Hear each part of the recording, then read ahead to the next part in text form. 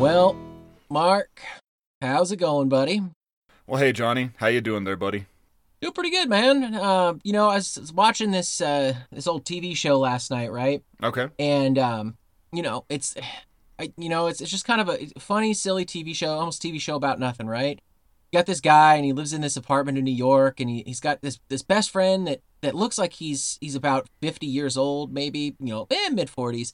But he's balding, and he's short and fat, and he's got this like kind of hot girl that he used to date, but he's friends with now, and this like absolutely behemoth, like crazy neighbor that lives across the hall. And this guy just comes on sliding in all the time, just he's constantly interrupting things. And this guy, for some reason, like the main character, he's got this job as a stand-up comic, and like he seems to make all these observations and think they're the funniest things in the world, right? Mm-hmm. And so the whole premise of this show is that it's based off of these like the skits and stuff that he does on his stand-up stage, and how he pulls them from his real life. And like he just finds himself in all these crazy situations, stuff you'd never expect any human to kind of get into. And you know what, man? It's just a dang old show about nothing.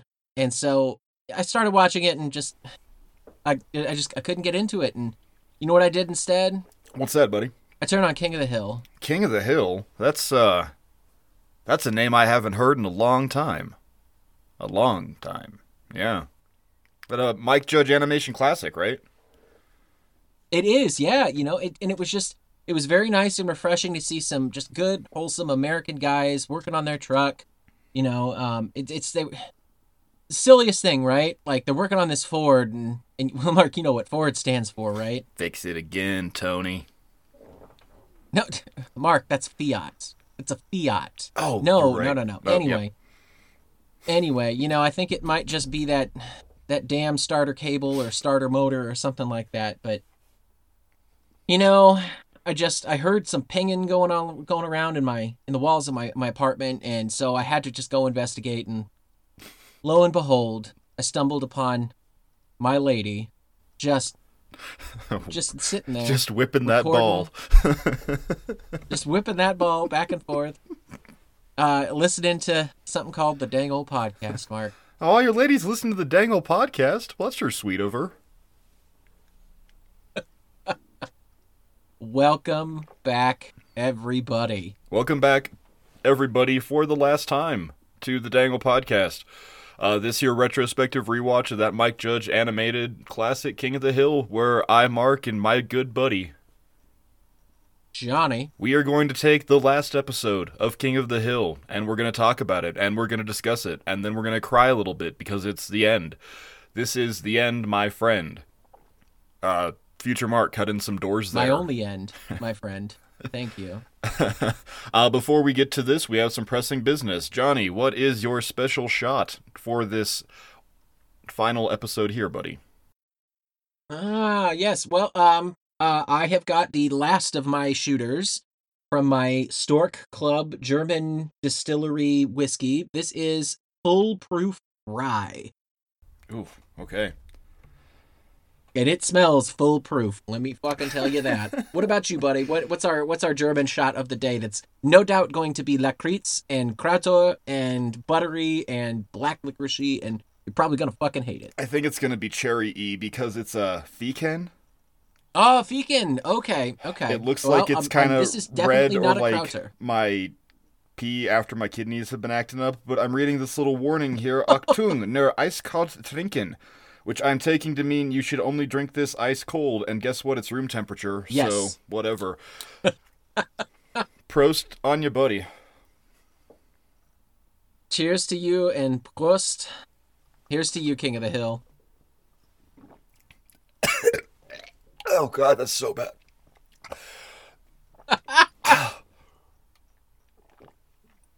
My lady asked me, she said, was it worth it? Was it worth buying the 5-pack of trying new whiskeys and all that stuff? And I said, unless this one really knocks my socks off, probably not.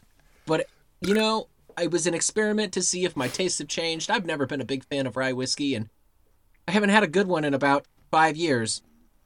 I can confidently tell you, Mark, this was not a good investment. I probably would not continue on with them. Good to know. I gave them a shot. And it's nothing against them. I don't think I've ever enjoyed a rye whiskey really ever in my life. All right, let's All do right, this. buddy. Well, We can't keep putting this off. Let's do her, buddy. let's jump right on in. All right, this is unofficially, but officially to us, episode 259. To Sirloin with Love. Original air date September 13th, 2009. Mark, this has 4 separate writers, so please feel free to jump in and just tell me. I'll give you a name, and you can tell me where we last saw him. First off, Jim Dotrieve. Where did we see him? Last time we saw Jim Dotrieve was What Happens at the National Propane Convention in Memphis Stays at the National Propane Convention in Memphis, which got a Char King out of me and a Butane out of you. All right. How about Gamma Lobo and May? Gamma Lobo and May. Nancy does Dallas. Megalo from me, Butane from you.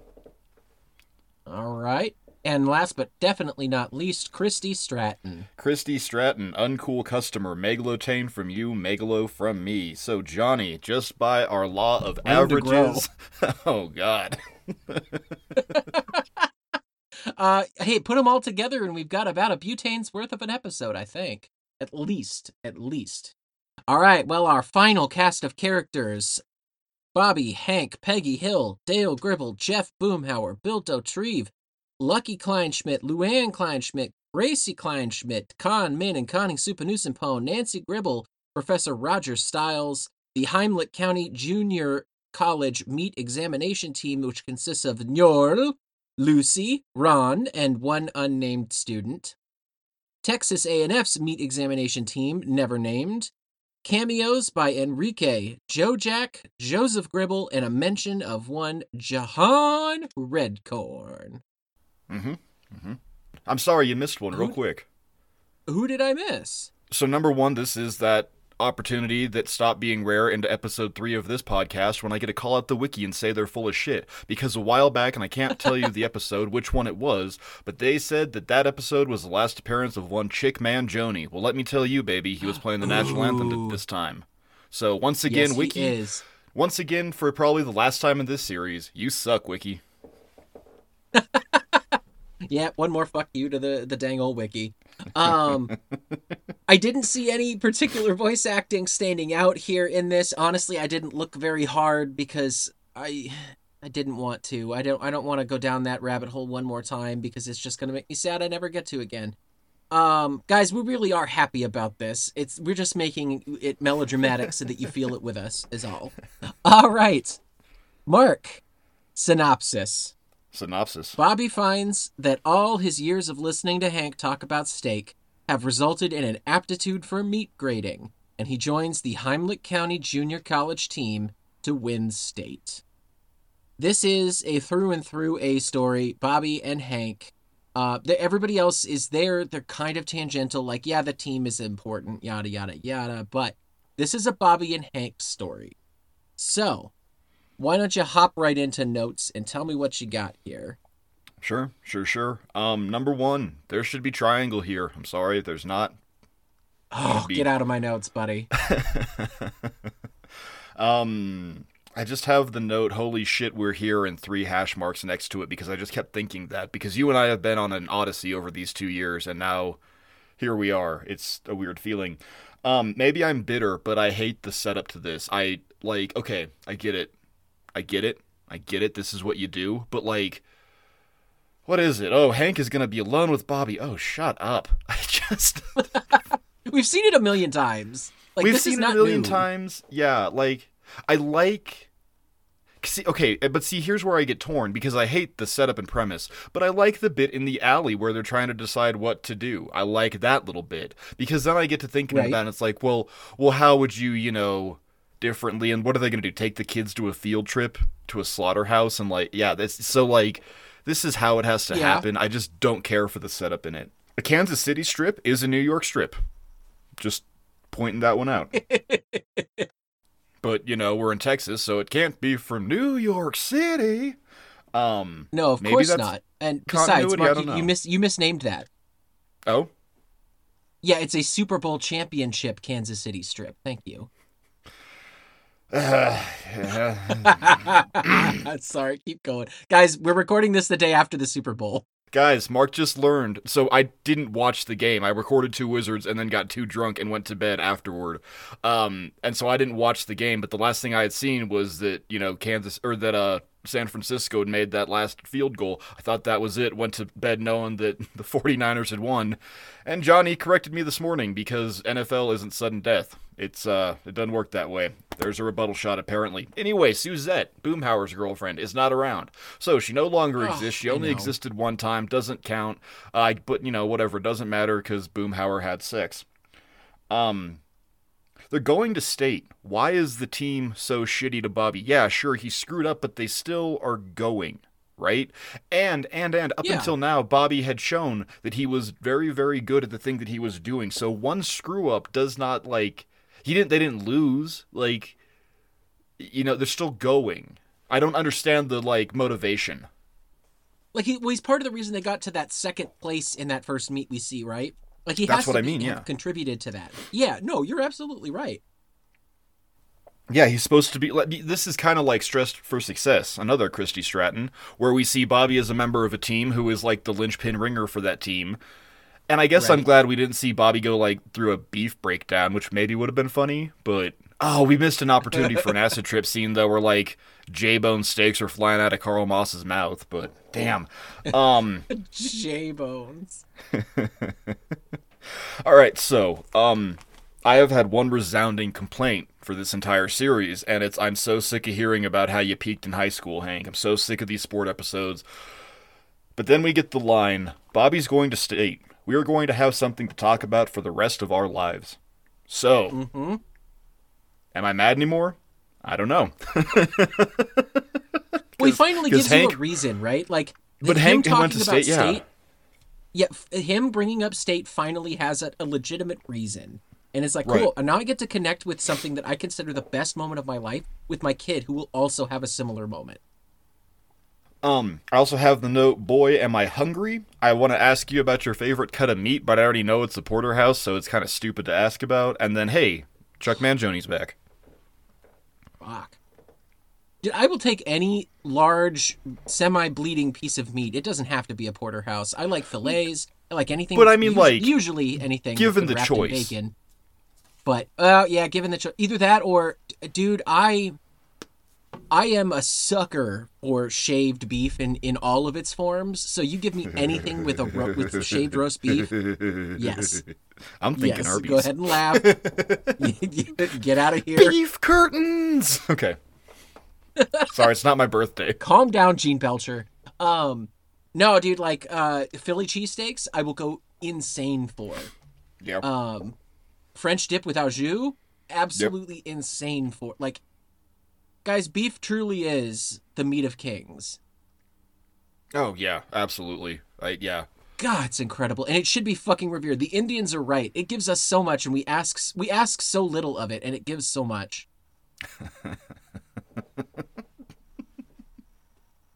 Oh. What are your notes, John?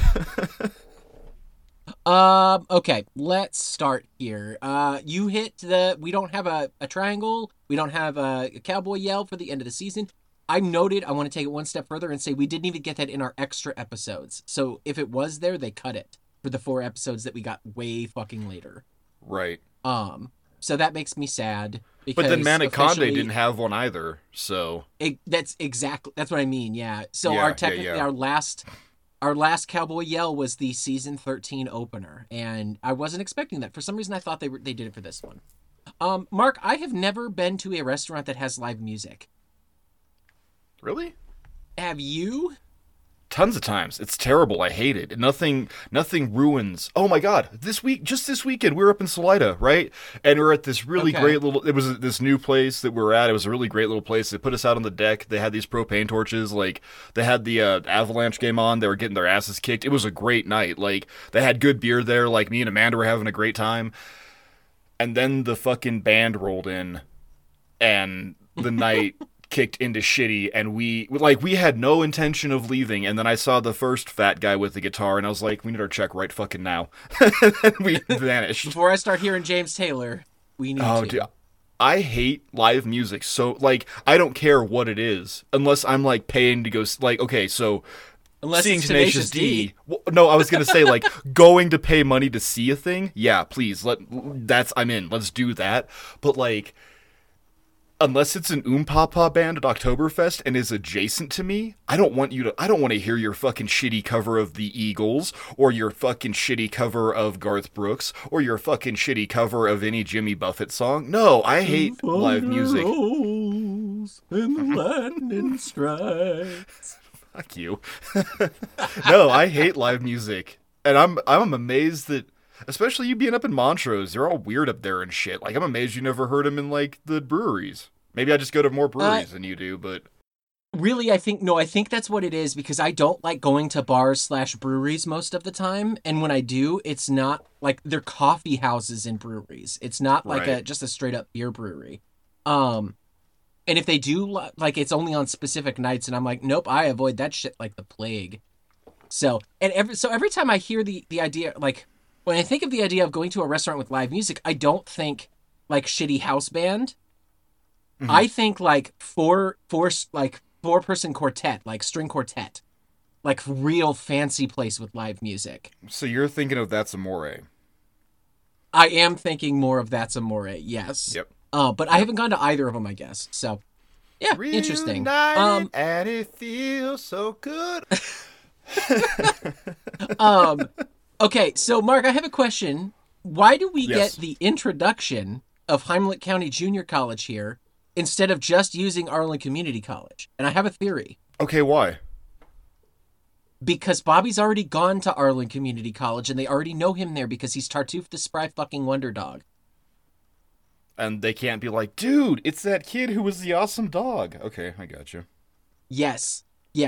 I thought it was interesting. I was like, wait a minute, there is 2 junior colleges here, but only one of them has a meat meat division, I guess. Okay, interesting. Okay, Yeah. Are you ready for your fun fact of the day? And I know for sure that at least one Norwegian that listens to this is going to find this funny. Because I totally forgot that Njorl identifies as Norwegian in this.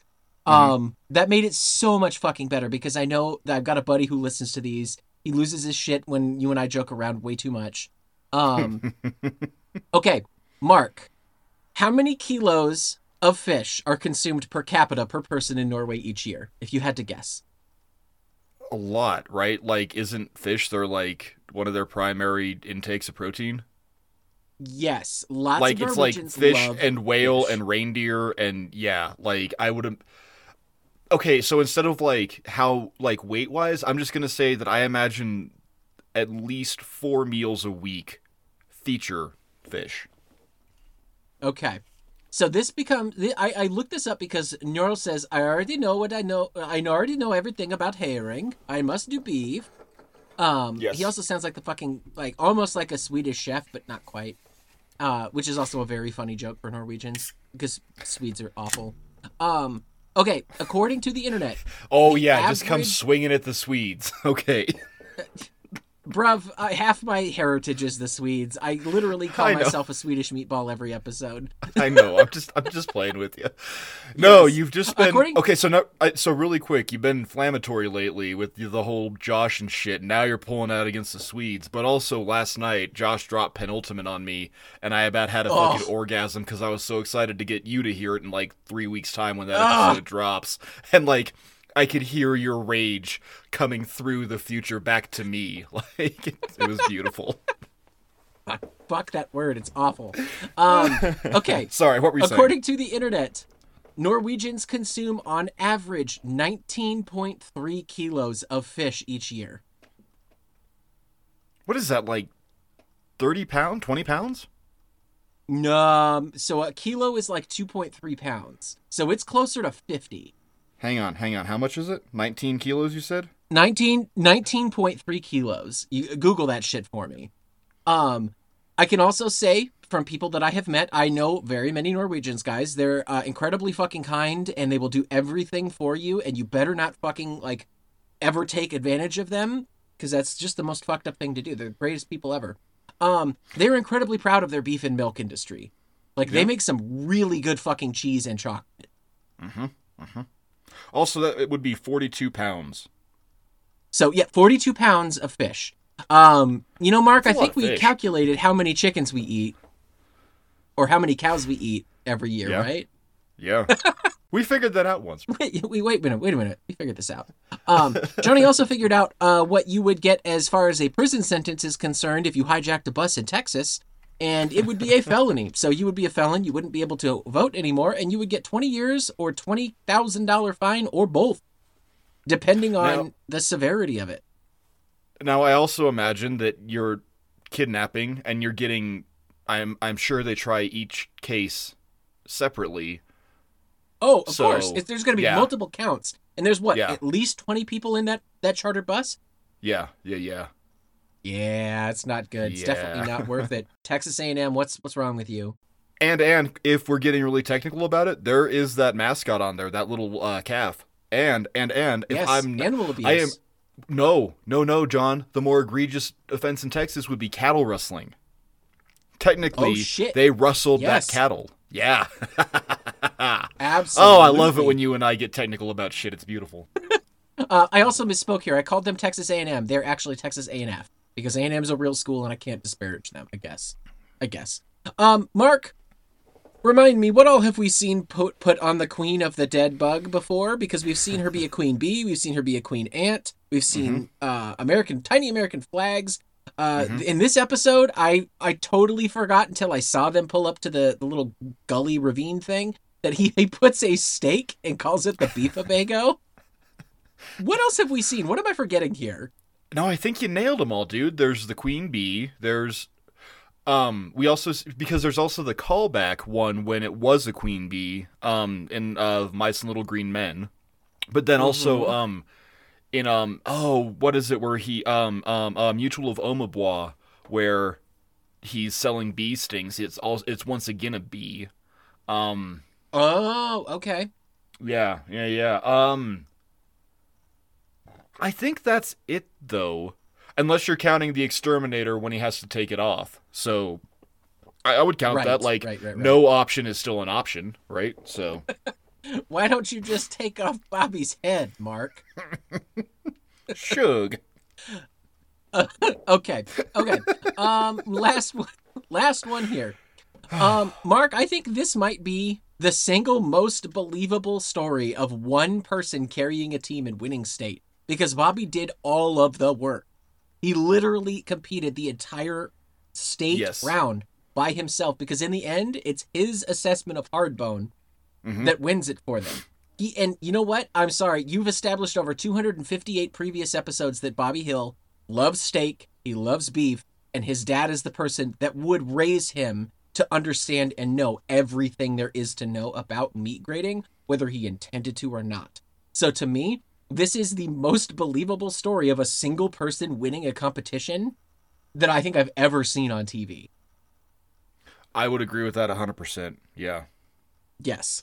And I felt like that needed to be put there because we see some of these like, oh, for the sake of the story, they have to win or, all that sort of shit. Like, no, this is actually believable. Mm-hmm. You've given us the background for it. So, Well, yeah, all right, man, it's not like plot armory. Like it's not. no, No, they really did like this is such that is okay, so part of like the charm of this. yeah, but it's such a natural conclusion to this show. Like Yes. what have we talked about tangentially for almost 259 episodes? Well, I know that we mentioned steak a lot or the preparation Yeah, of that steak, meat or whatever propane, like and barbecue yeah. culture, like all Yeah, that. exactly. Yeah, I mean, yeah, like this is such a good natural point where this should be, and who should do it? You're goddamn right, it's Bobby. Which also Yeah. furthers my belief that Bobby needs to either own a food truck. That's what the reboot is. Bobby is a mobile butcher shop. Oh, okay. He buys a refrigerator. God, He I would go buys to Bobby Hill for. I would go to Bobby to be my butcher. Holy shit. Bob's Butchers. Yes, he buys an ice cream truck, retrofits it with a stronger cooler, and just like gets like 3 carcasses a day, and he just processes them in the morning and then goes around like the meat cream. He's the meat cream man. Oh god, and then there's a scene where like you see Bill getting all excited because he hears Bobby's like meat cream truck rolling down the street. Oh, he's here. Bill, you could have waited till he got home. He lives next door. Like Right. oh, this writes itself, dude. Oh shit. All right, I'm sorry. Let's keep going. No, we're good. We're to pros. So tell me what you liked about this episode, buddy. Pro, Hank, like me, hates live music.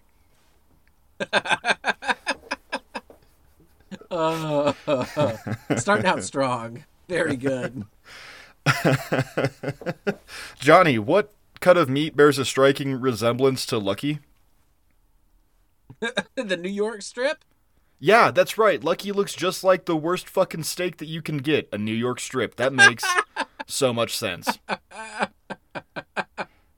Now, while I am a good boy about my meat, I will straight up not eat a New York strip because you might as well fucking give me like pork gristle. Oh boy, I get dry and grainy and no fat. Yummers. That's my favorite moment. Okay, so we have now run the entire span of this show, and I had one joke that was my favorite joke that I couldn't remember where it had come from, and I have been watching anytime that Hank and Bobby are in the car. And the joke is, we all know about Rancho Unicorno. Right? Yes! Yes! That is my favorite joke of this series. My favorite weird fucking thing. Like, it's just, you know, like, so we suddenly have all this, like, context and understanding, like, that boy ain't right. And it's like, oh, fuck you, Hank, you're just being mean to him. And then it's like, God, how, I want to see the discovery of Rancho Unicorno. Like, I just... Yes, please. But it's this episode. Here it is. What's up? I was to say, Peggy, she's gonna stumble on it and find it very cute and charming and go, oh, that's so sweet. My special little man. He still loves all this sort of stuff. I can only imagine Hank's face as similar to the one with his, I can't take a shit because I've eaten too much beef. He's looking out the window. He's trying to take a dump and he sees everybody else having fun. And he just like looks down in disgust and sadness. That is his discovery of Rancho Unicorno. Now I want to posit you a question. I want to posit a question here. Okay. If you could place the discovery of Rancho Unicorno somewhere in the conglomerated timeline of King of the Hill, where do you do it? Because honestly, you just hit it when you said Hank can't shit. I think that Hank finding Rancho Unicorno would be like the inciting incident to Hank not being able to take a shit. The beef only compounded. Yeah, well, so like, because we even say how Bobby's, I've been waiting for you to ask me that for 13 years. Like, okay, so we're back to our, 1 year. I don't care about the timeline, but like, I just pretend that all of King of the Hill happens simultaneously in a year period, but all the shit still happens. I don't know, multiverse, whatever you want to call it. But like, so in there, I really think that would be a great, why can't Hank shit? Oh, he found Bobby's Rancho Unicorno, and it's just like taxed him so much. I think that's a great place to put it in.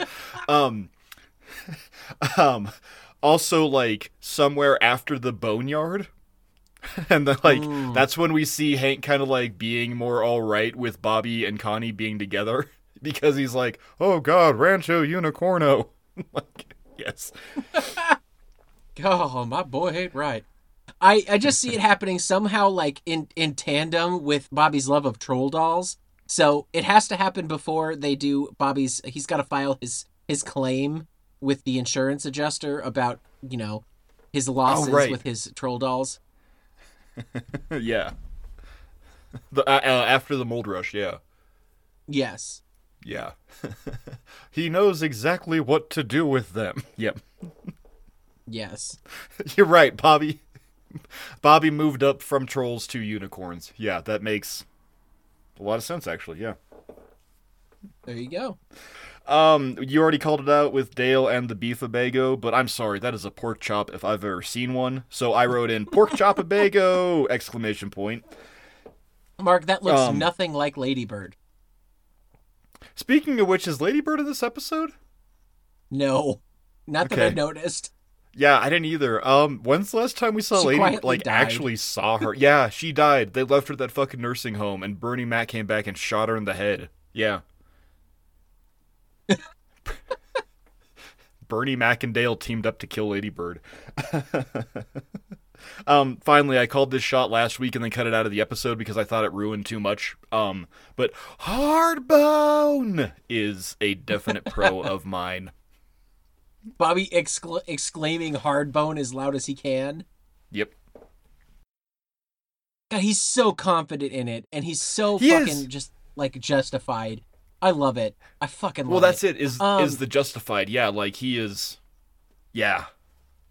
Right. Okay, so my first pro here, and I knew it going along because I've watched this episode a lot. I don't think that's any surprise to anybody listening. It's not a surprise to you.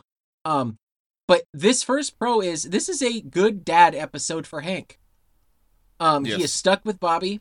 He is uncomfortable with Bobby half the way through, and he has to look like a jackass and own up to something to make Bobby feel better about himself, to kind of accept him and do something. And in the end, he does. And we're all fucking better for it because, Mark, what episodes of King of the Hill do we love the most? The ones where Hank is a good fucking dad.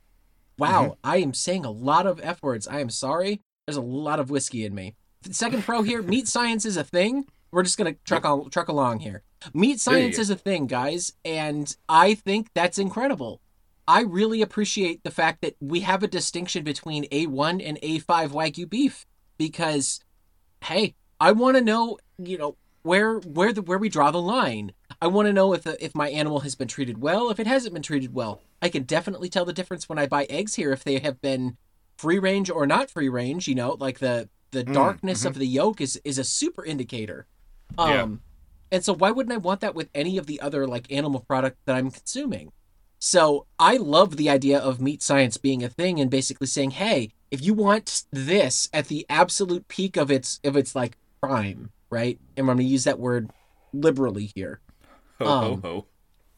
You have to slaughter the animal within this amount of time. You have to let them get to this amount of size. You have to feed them this specific thing. Like, it is fascinating to me that you do that because you're getting the absolute best flavor profile out of an animal.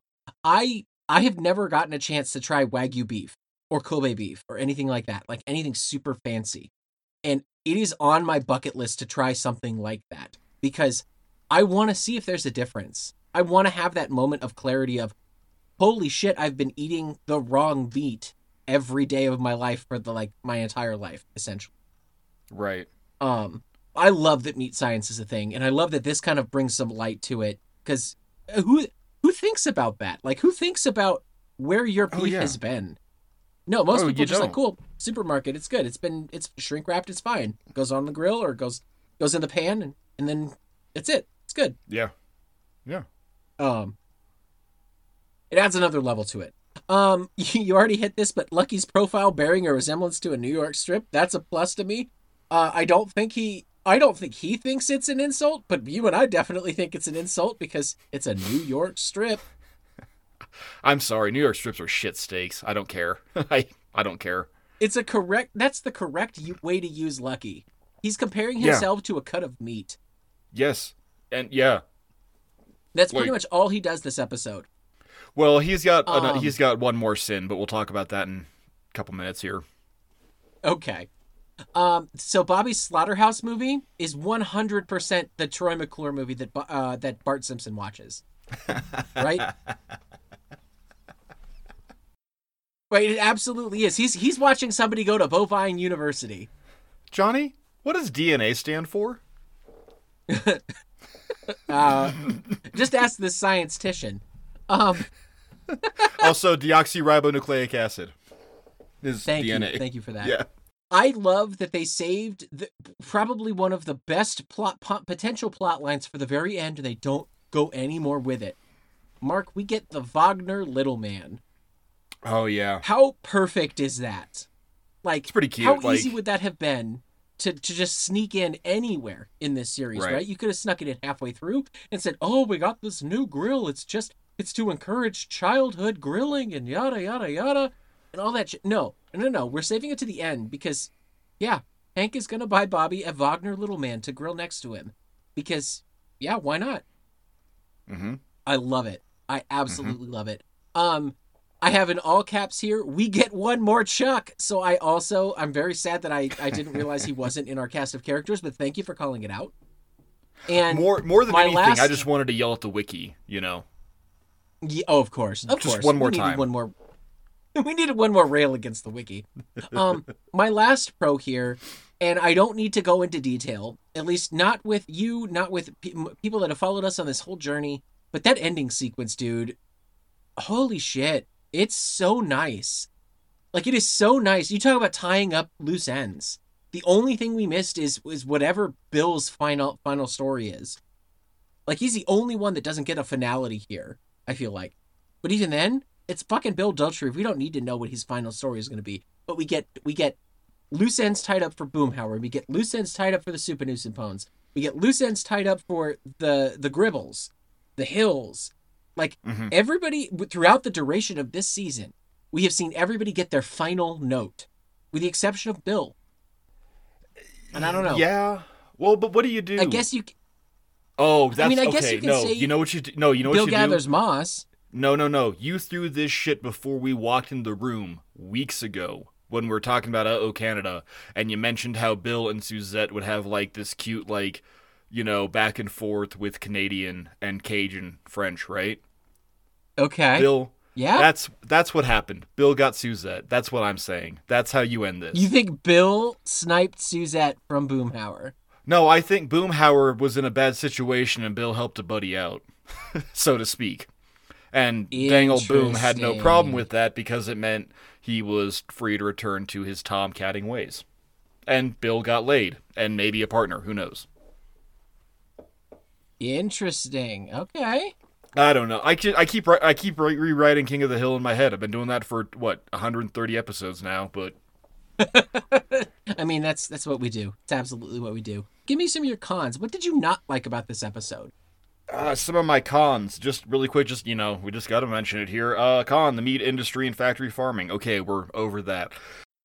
Yeah. My aspect ratio is still fucked up. It has been fucked up for weeks, except for that episode where it went back to... No, it just...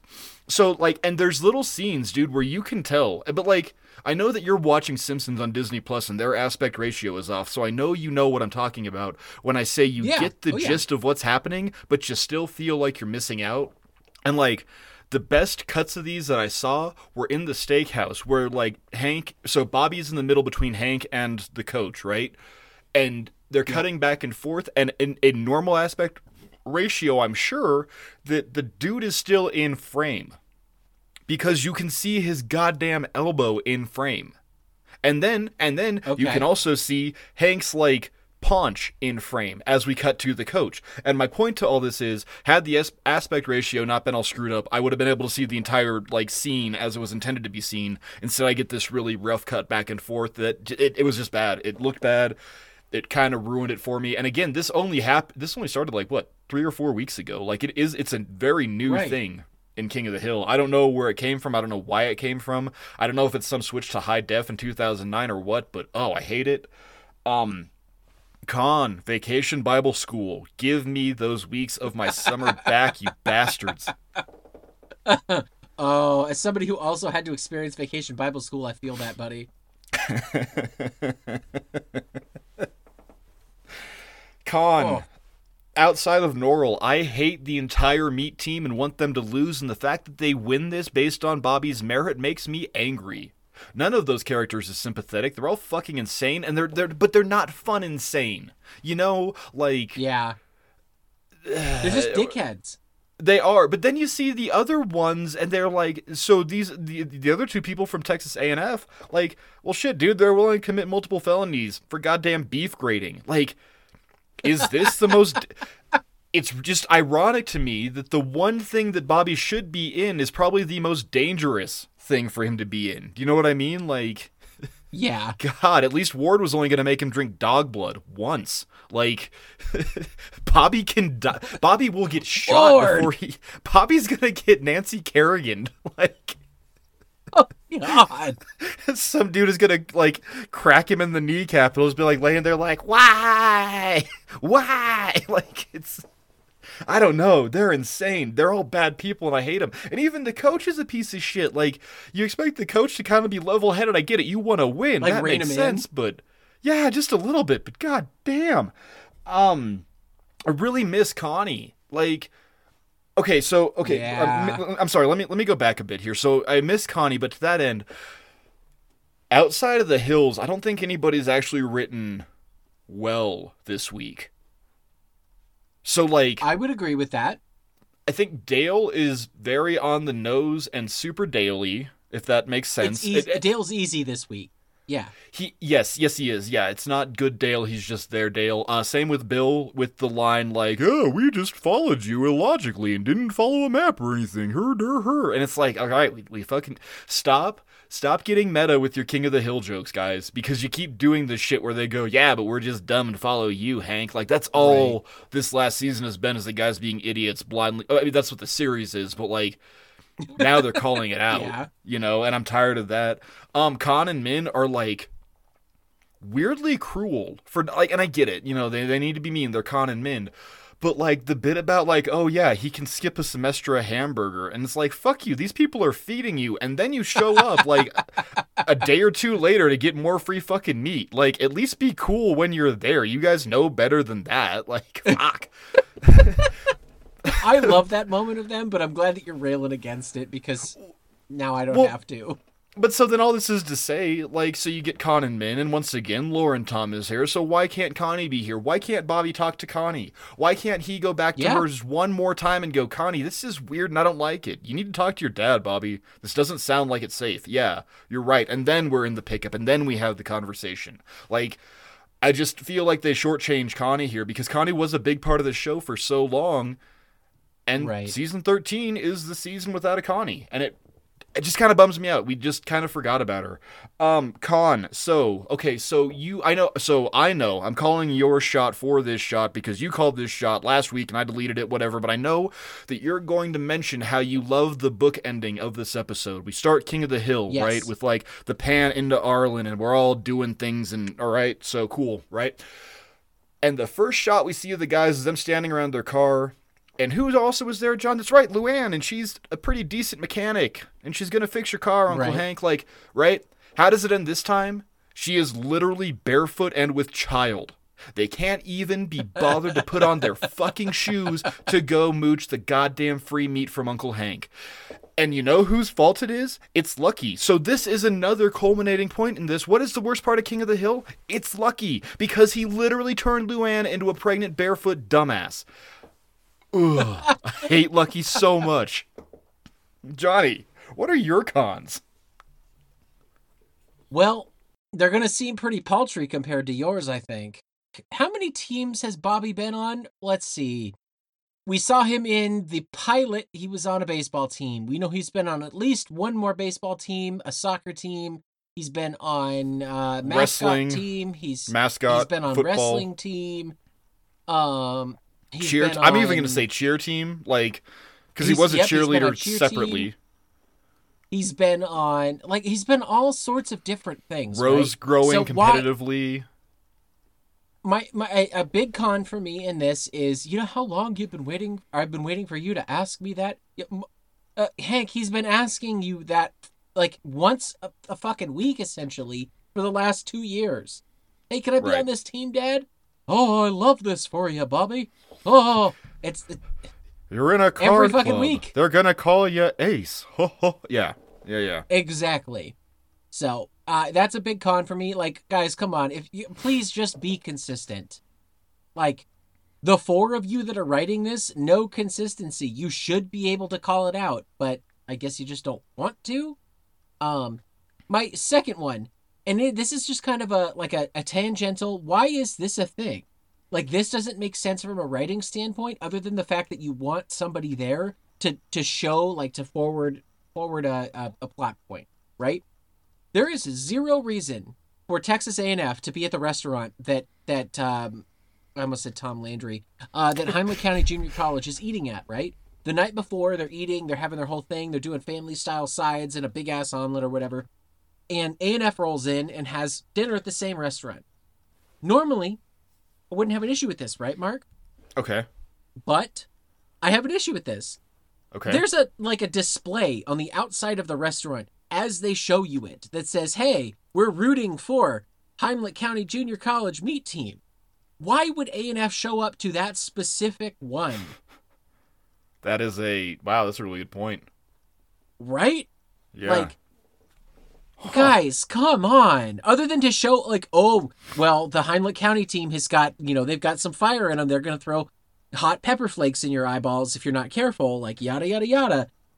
It seems way too much for me. Like, this would have been as simple as, cool, you showed me what restaurant they're at. Don't put it on the fucking marquee outside that they're supporting this particular group. That would have solved this issue. It's just poor writing to me. It's definitely poor writing to me. But I'm sorry, who are our writers? Like, right?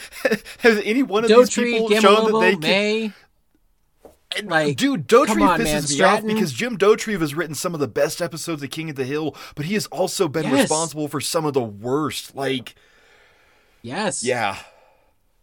So, I don't know. It is what it is. But so those are my only two like big glaring cons that I had here. I didn't have a lot to hate about this episode. I'm sure you're absolutely shocked and appalled by that, but no, not really. Because by and large, I enjoyed this episode. I just had a couple problems with it, but like I've had problems with every single episode. All right, man. Well, I think we're already to favorite moments. What do you got for favorite moments? Shy of most of everything, I'm just gonna put out one. It's they're at the competition and Joseph yells, "Go Bobby, eat the whole thing." Yes! That's in mine too. I'm so glad you got it. Do it, Bobby! Eat the whole thing! Like, I was bitching about Lakakani. This is the exact amount of Joseph Gribble that we need. And yes! Like, this is like the chef kiss for this one because they hit it so perfectly. Eat the whole thing! Like, yes. Yes! And then, the schmaltzy ending and the coming together of the plots and blah, blah, blah, all that shit, whatever. I'm not going to talk about that. Yeah, it's a great ending. It's a decent ending. I hate that Boomhauer's a Texas Ranger. I hate that Lucky and Luann are going to go mooch meat barefoot. Love that walker. I'll just never talk about it. Fuck you. I hate that. So I hate that that's just like the ending here. I'm so mad at you because you totally derailed my thought train. Johnny, what's your favorite moment? Okay, so I have three here, and you already hit two of the three. You hit Joseph's line of, "Do it, Bobby, eat the whole thing." You also hit, "We know about Rancho Unicorno," which is also so fucking good. But I have to throw out here, this is the marbling of your fantasies. It is perfect. That's good. It's so good. It is so good. God, it just audibly makes me laugh every time I hear it because I'm like, I want a fucking steak with the marbling of my fantasy. Mark, if that's our favorite moments, then we are to our final moment of rating here. Oh my god. Would you like to break down our rating system? Or we can tag team it. So like, I could start off by saying that at the very bottom is a charcoal. Charcoal is a failure of an episode of King of the Hill. It's a failure of an episode of television. It's the worst rank. It's bad. It's only good for getting soot under your boy's nails. And then you could cut in with... Well, then after that, you got your Megalo episodes. And Megalos, they're kind of like a turd that you've enjoyed after a nice big old pot boil... Holy shit! I've had way too much beer. That you've had after a nice big old ear of corn.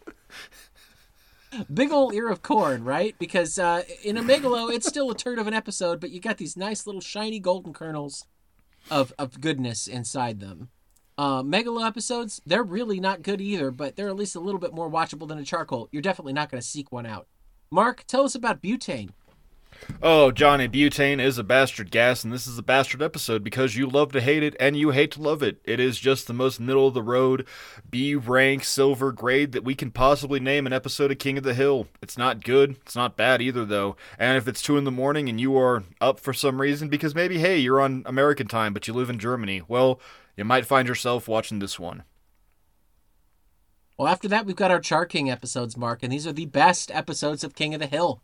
They are the best and brightest. They represent this show perfectly. They've got great storylines, great guest stars, great just sitcom tropes, if you will. you and I come together and decide that both of us decide an episode's a Char King, it becomes a Char King Imperial. These are absolute must-watch episodes of King of the Hill, but you need context to understand them and appreciate them to their fullest extent. You know, they're wonderful episodes, but after that, you've only got one better. That one better would be the Blue Flame of Valor, the S rank, the best rank, the one that you only get sparingly out of you and I, John. Once upon a time, you called that we'd only get 5. I think we're up to, what, 7 apiece now, which is still pretty damn good. 7 or 8, good looking out. These are the best episodes of King of the Hill. Every joke lands. All the writing is on point. Every character is used well. It's called A Firefighting We Will Go. It's called Escape from Party Island. I'm retconning it, but god damn it, that one is so good because we get Pauly Shore. It's also an episode of King of the Hill that you can show to literally anybody with zero context. You don't need to know anything about the show. You can just show this to somebody, and then your mom will go, oh, now I understand why you made 130 episodes of this weird podcast instead of going and looking for a job. Now I get it. And I go, yeah, Terry. Mom, thank you. We do love you. She doesn't listen, but we love you, Mama. Also, we love you, Gwen. Yes. Yes, I know your mom's name, John. I don't think I don't. Guy Sensei. I know wink. you know my mom's name. Oh, favorite moments. You don't get to talk about my mom. I don't want to do this, John. What do you give her? All right.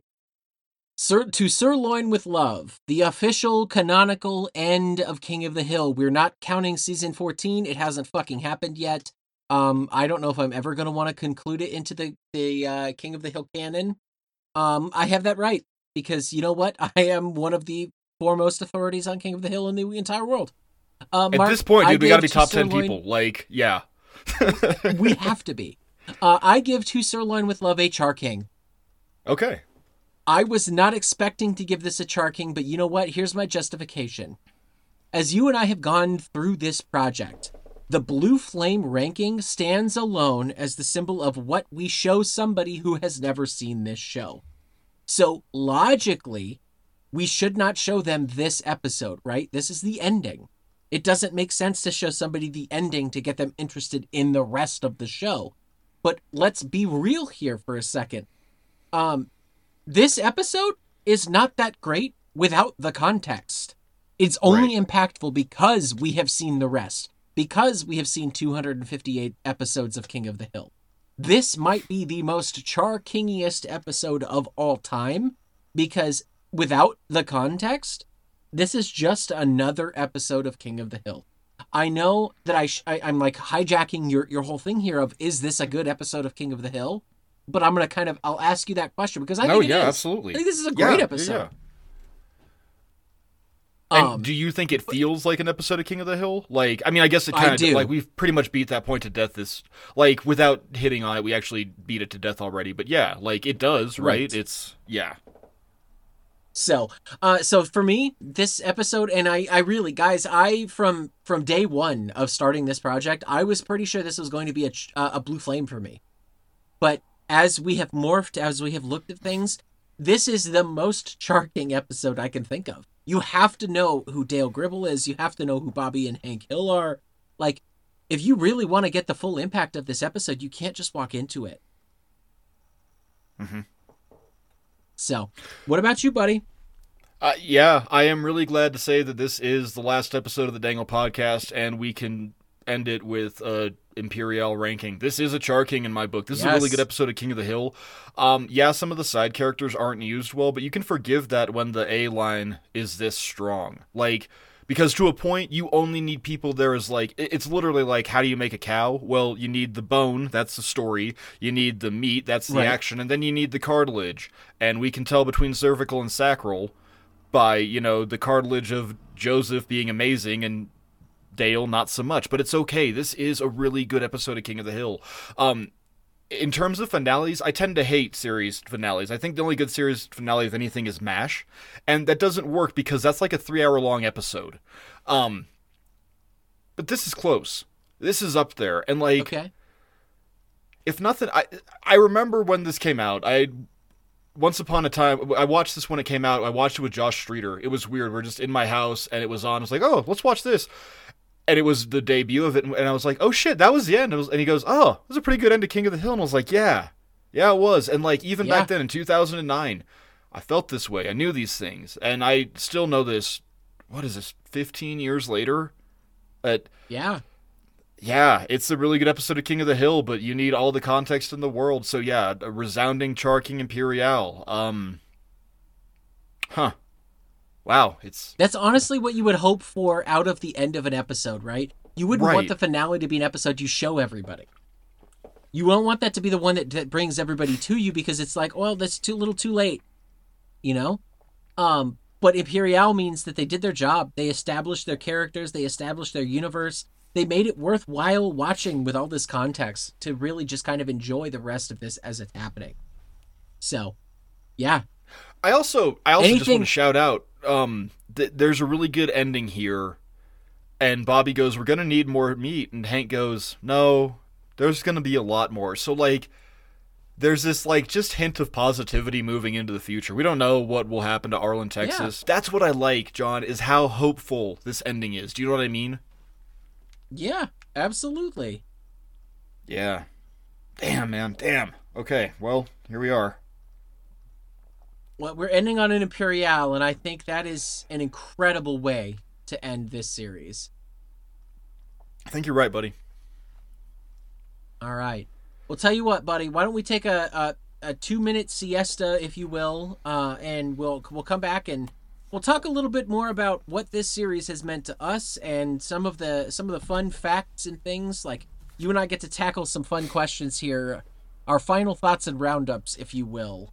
Hmm. Yeah. Let's Yeah. why don't we take a minute here. Let's take a beat, and yeah, well, listeners, just enjoy some Benson, Arizona. Sunshine down, but I see only one. When I think I'm over you, I find I've just begun. The years move faster than the days. There's no warmth in the light. And how I miss those desert skies, your cool touch in the night.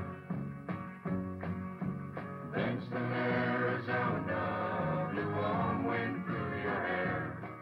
My body flies the So wait, you're telling me that in this retrospective rewatch of King of the Hill, we're not done yet, and we still have more things to say about King of the Hill, Johnny? I think it's worth saying that anybody who spent this much time and this much effort discussing King of the Hill might have some things to say now that it's officially over for both of us. I reckon you're right. Yeah. So first off, I wanted to talk a little bit about the parallels for this last episode Okay. compared to the pilot specifically, right? And I like to say that it's a Hank and Bobby story, just like the original episode. So I think that's a good place Right. to start, right? Our first episode is he's potentially going to get taken away from Hank, social services, all that sort of stuff. He's real worried that his kid's going to go somewhere else, and he wants, Bobby to what is it? Respect his fence's right to be a fence, all that sort of stuff. He kind of drives him nuts, drives him bonkers. This is a good Hank and Bobby story because it shows how much they've both grown up a little bit, and yet they both still very much need each other. Mm. It is a story that you and I have seen multiple times, right? We've seen the Bobby joins a team and Hank has to get all excited and support the team, and then Bobby wants to quit the team story a whole bunch of times, but none of them have quite fit like this episode specifically. I think it's important to note, and Hank brings this up in this episode, of Bobby goes to state, right? Just like Hank did. There's some more parallel for you. Hank gets to talk to Bobby about something for the rest of his life because they're both going to have this experience of competing at the state level, especially when that state is Texas. They finally have something that not very many people get to achieve, and Hank can respect him for Right. it, even if it's not in something like football or baseball or like a sport specifically. It's something that's near and dear enough to Hank's heart that he goes, yeah, no, this is absolutely important. We started the series with, oh, God dang it, that boy ain't right. And first thing out of the gate, what do we get in this episode, Mark? That boy ain't right. I haven't had my breakfast, and that boy ain't right. Yep. Yep. I think it's an interesting parallel that Bobby he's portrayed as very bad on the baseball team in the beginning, right? Like he's taken the pitch the whole way. He gets on base, but he essentially gets walked, all that sort of stuff. He's not actually hitting the ball to get on team, but so he's not a good baseball player. The parallel here being, or the inverse, I guess, is that Bobby is actually very good. He's the whole reason this team is going to win. There's character progression there. And then the last one, of course, I mean, most obvious that of people that watch just the pilot versus the final episode is we start with a zoom in on Arlen, and it we zoom in on the guys, they're working on the truck and all this sort of stuff, and we zoom out and get the exact same pictogram or like view of Arlen, right? We've got the Arlen water tower in the distance and everything else. Right. Like, there is that same tableau, yeah. Yeah, there's a lot of different cool parallels to this that I thought it's worth noting, right? Like, for those of you out there that wanted to know, oh, well, how do you know this is supposed to be the finale? You know, there was 4 episodes after this. No, this is very clearly supposed to be the finale. There's so much shit that gets tied up here. Yeah. It's the final but broadcast intentionally finale. too. It feels like it's supposed to be. You know what I mean? Like it's so intentional that we're not going to see these people ever again. We are ending. Like we are ending as we started with the pan out of Arlen. Yeah, absolutely. Yeah. Yeah. Bookending, so to speak. Yeah. Absolutely.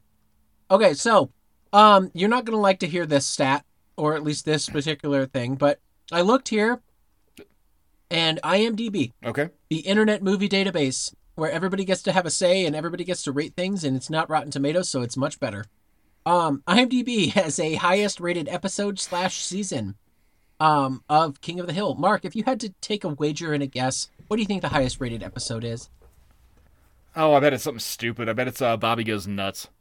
Well, that did not take him very long to figure out. It's season 6, episode 1, Bobby Goes Nuts.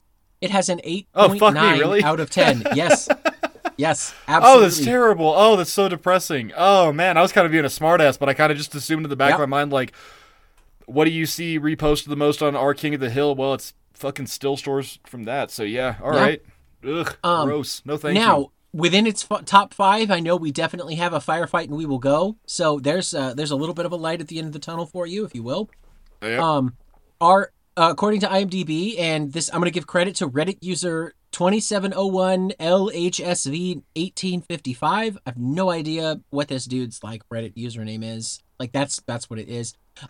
He did a breakdown of all the seasons and the averages and all that sort of stuff. King of the Hill peaked with season 4. It had an average of 7.79 out of 10 per episode. And I think that is pretty fair. I think you and I could arguably say that season 4 is one of the best, if not the best season of King of the Hill. I think we have 2 or 3 multiple blue flames in that single season, right? So I'm just going to run these off. Decline and Fall of Peggy Hill, Char King. Or Imperial. Cotton's Plot, Imperial. Little Horrors of Shop, Char King out of you, Blue Flame out of me. Aisle 8A, Blue Flame, Total Blue Flame. Beer Can Named Desire, Total Blue Flame. Hanky Panky, High Anxiety, Nancy Boys, and Peggy's Fun Fair also were Imperials. As well as Won't You Pee My Neighbor, which was a double blue flame. So, yes, I think it's safe to say that Season 4 is the best, but also I would caveat that on our end with Season 13 is our second best because of how many we had, because of how many Char Kings we had in 13. Interesting. Okay. Interesting. I love that. Sorry, just sec. Which is, so 1, 2, 3, 4, and 5 with Sirloin. So yeah, 5 Char Kings out of season 13, which is weird. That's insane, considering that it's the last season of a show. Well, but you know, too, we had some low lows with season 13, too. You know, Earthy Girls Reezy, You Megalode, I Buke-Kinged. Bill Full of Dollars, You Butaned, I Megalode. I Charcoaled, Uh-Oh, Canada. Like, season 13 is a land of contrasts, I guess is the best way to say it. It is, for sure. Okay, well, Mark, we are to our final thoughts and roundups here. I sent you a list of questions that I myself answered as well. And so we will start at the top here because I think, it's important to note these are Mark and I's personal opinions on how we've done this show and how this is going to continue going forward, right? Like, now that we've finished this grand experiment of watching and analyzing, deep diving into all of these episodes, there's some questions we have to ask. The first one being, Yes. who is our standout character of the series? Who would you say is your standout character, Mark? Now, when you say standout, you mean like the one that I like the best, or the one that made the most impact on me, or how are you? Because I ask you this because what's the biggest standout to me? Well, her name is Luann Platter, and remember how I was in love with her about 2 years ago, John? Because I do. I went back and Yeah. listened to some of those episodes. Listeners, I'm really sorry. I didn't mean to talk so much about wanting to have sex with an 18-year-old animated girl. I guess I did. Didn't mean to, though. My bad, guys. So, like, that's the biggest standout of this rewatch to me is, like, I used to hate Luann, and now I love her. The other big standout to me is I think my favorite character of the series is consistently, and we can go back and I can cite multiple episodes where this is the case. It's Peggy, man. I love Peggy. Like, she may be my favorite character in this show. She is the most... I think she exhibits the most growth. She has the most to overcome. We see her doing the most things. And I also think she gets a very, very unfair amount of hatred. And I'm not really sure why. And I spent this project trying to pin down why. And I started that a couple seasons ago, and you can go back and look, and I go, John, I think this is where we deliberately get bad written Peggy, and like, dude, we had theories about Peggy for months there. We would talk about bad brain Peggy versus good brain, like, Yep. I mean, pound for pound, like if we ran all of Dangle through an AI bot and told it to pick out all, anytime we mentioned a character, I guarantee you Peggy is at least in the top. I'd say 80% of mentions, like. Okay. Or she gets, the most airtime, at least out of me. I think that's fair. That's a good, fair assumption here. Or assertion, I should say, not assumption. No, I like that. I really like that you saw character growth and you grew an attachment to Luann specifically, and then that just got completely blasted, obliviated, like out of the water. It's a weird thing to say you got to see a character die in real time, but guys, you can look in real time and see how love for a character can die really quickly because they're written poorly with Luann. And you can also see just how unfairly certain characters are treated. And this happens in every TV show, not just King of the Hill, with Peggy, right? I think for you guys know that Mark and I are big Simpsons fans. I think Marge Simpson gets a very similar treatment. People don't want to write for Marge. They don't want to do anything with her because she's seen as like the booby prize, and they don't want to have to write about the mom of the family. Because how do you write about the mom of the family without just talking about three specific things? The depth of Peggy Hill is insane, and I'm really glad that you brought her up as a standout. With my standout characters, I tried to stay outside of the Hill family. And I did that intentionally because we get a lot of growth within the Hill family because they're obviously the main characters. Hank, Bobby, Peggy, and for all intents and purposes, Luann, because she is in it a lot, especially the first half here. We see a lot of growth out of them because they're the namesake of the show. They're the main characters. So I tried to pick a character that he was not in a main capacity here, but he's been around a lot. And my standout character of this series is Dale Gribble. Okay. My thought process here was it was either him or Bill. And Dale not only gets memed more, he's more beloved. He's got a greater impact on story structure in the long run. Dale has more depth for me. And that's what makes him stand out. You could do an entire episode about Dale Gribble and still have it feel like it's a King of the Hill episode. You can do an entire episode of one of his like weird hatch schemes and everything else. He could be you could never see Bobby, Peggy, Hank, any of them in this, and it would still feel like a King of the Hill episode. I feel like Bill is very one-dimensional, and that's why I just couldn't get onto him. Right. Or two-dimensional, we'll say. Bill is either sad or he's happy. You have an episode where Bill is happy or where he's sad. Like, he's the punch down. We just can only punch down on Bill. Like, he absolutely is, and they turn him into that very early on, and they just kind of rode that as long as they could. and wrote him in as many different ways as they could of like, cool. We had some really, really cool, impactful episodes with Bill, and it didn't change his character. And that, to Right. me, is awful. Like, it makes it so that you are castrating your character, essentially.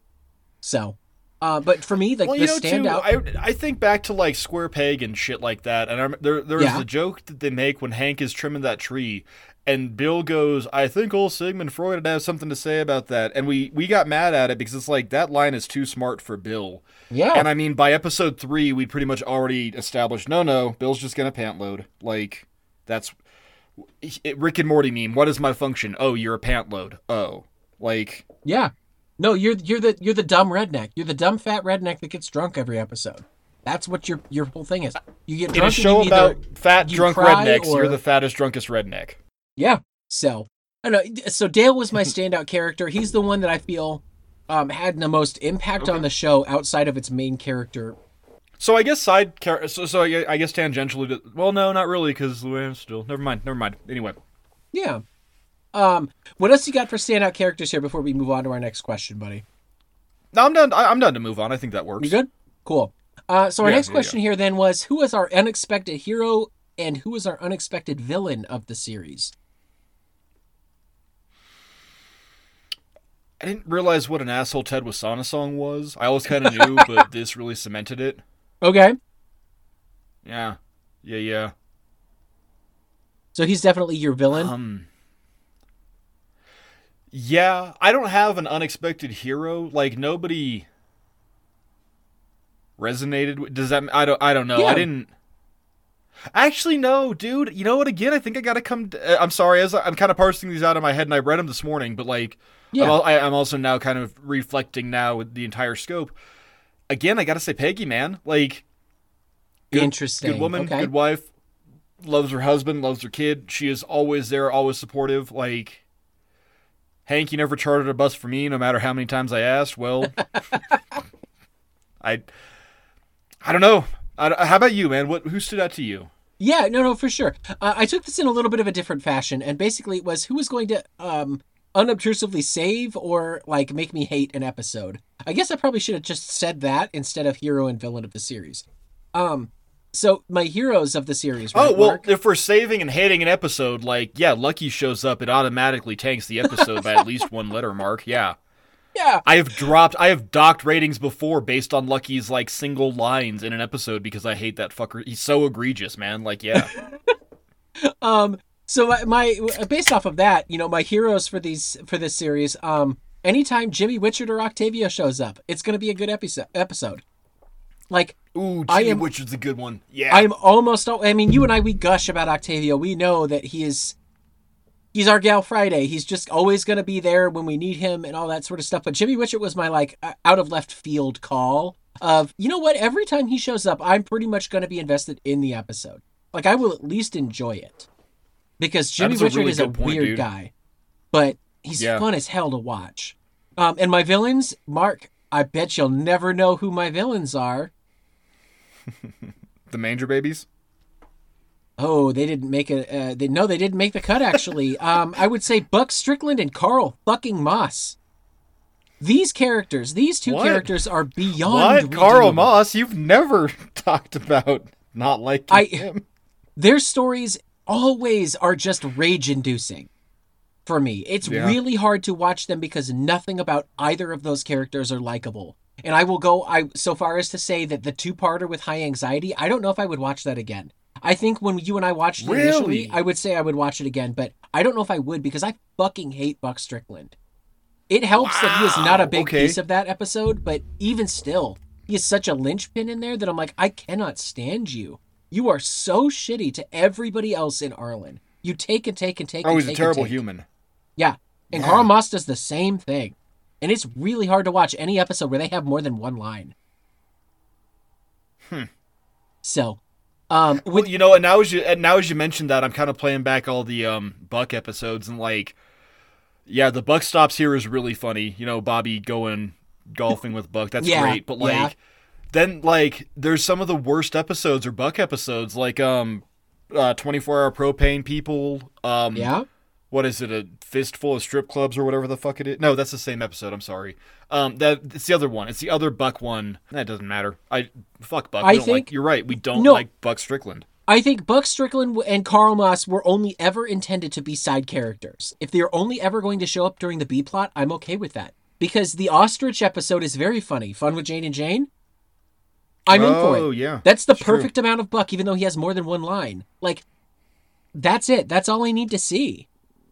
Like, they were never intended to be a showcaseable character, but you run a season, or you run a show 13 seasons long, and you're going to have to eventually start doing episodes around Apu and Kent Brockman and all these other fucking weirdos that live in Springfield. Why not do it with Let's be clear, Buck and dude. Carl I Moss? really like the Apu episodes of Simpsons. I like when he Apu has as the well. octuplets, and then I like when he cheats on Manjula with a squishy girl. Like, Yeah. who's your favorite Simpsons character, John? Because they feature in this show about King of the Hill almost as much as the King of the Hill cast does. God They damn, really do. I'm sorry, I'm the worst. And it's Mulmar Sislak. That's my favorite. He always will be. He's just hilarious. Gotcha. I liked him as Kid Presentable. Finally, he was Kid Gruesome, and then Kid Mo. Kid Mo.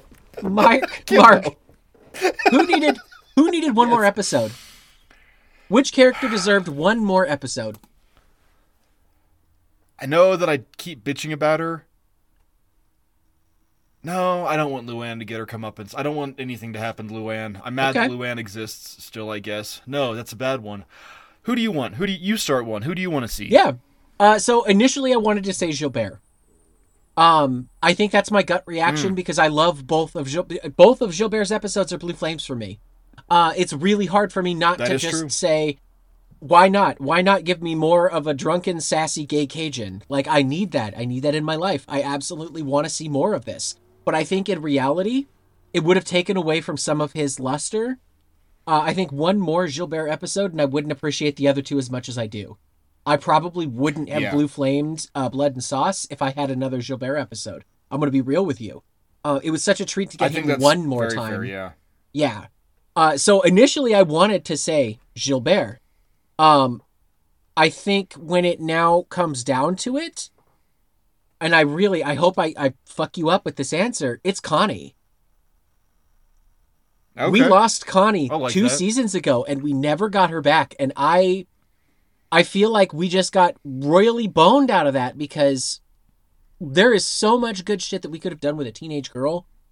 And that, yes, please don't take me out of context when I say that. Like, there are so many moments where Connie would have been a perfect addition to something that Bobby and Joseph were doing, or like something that was happening in the alley, and she just isn't there.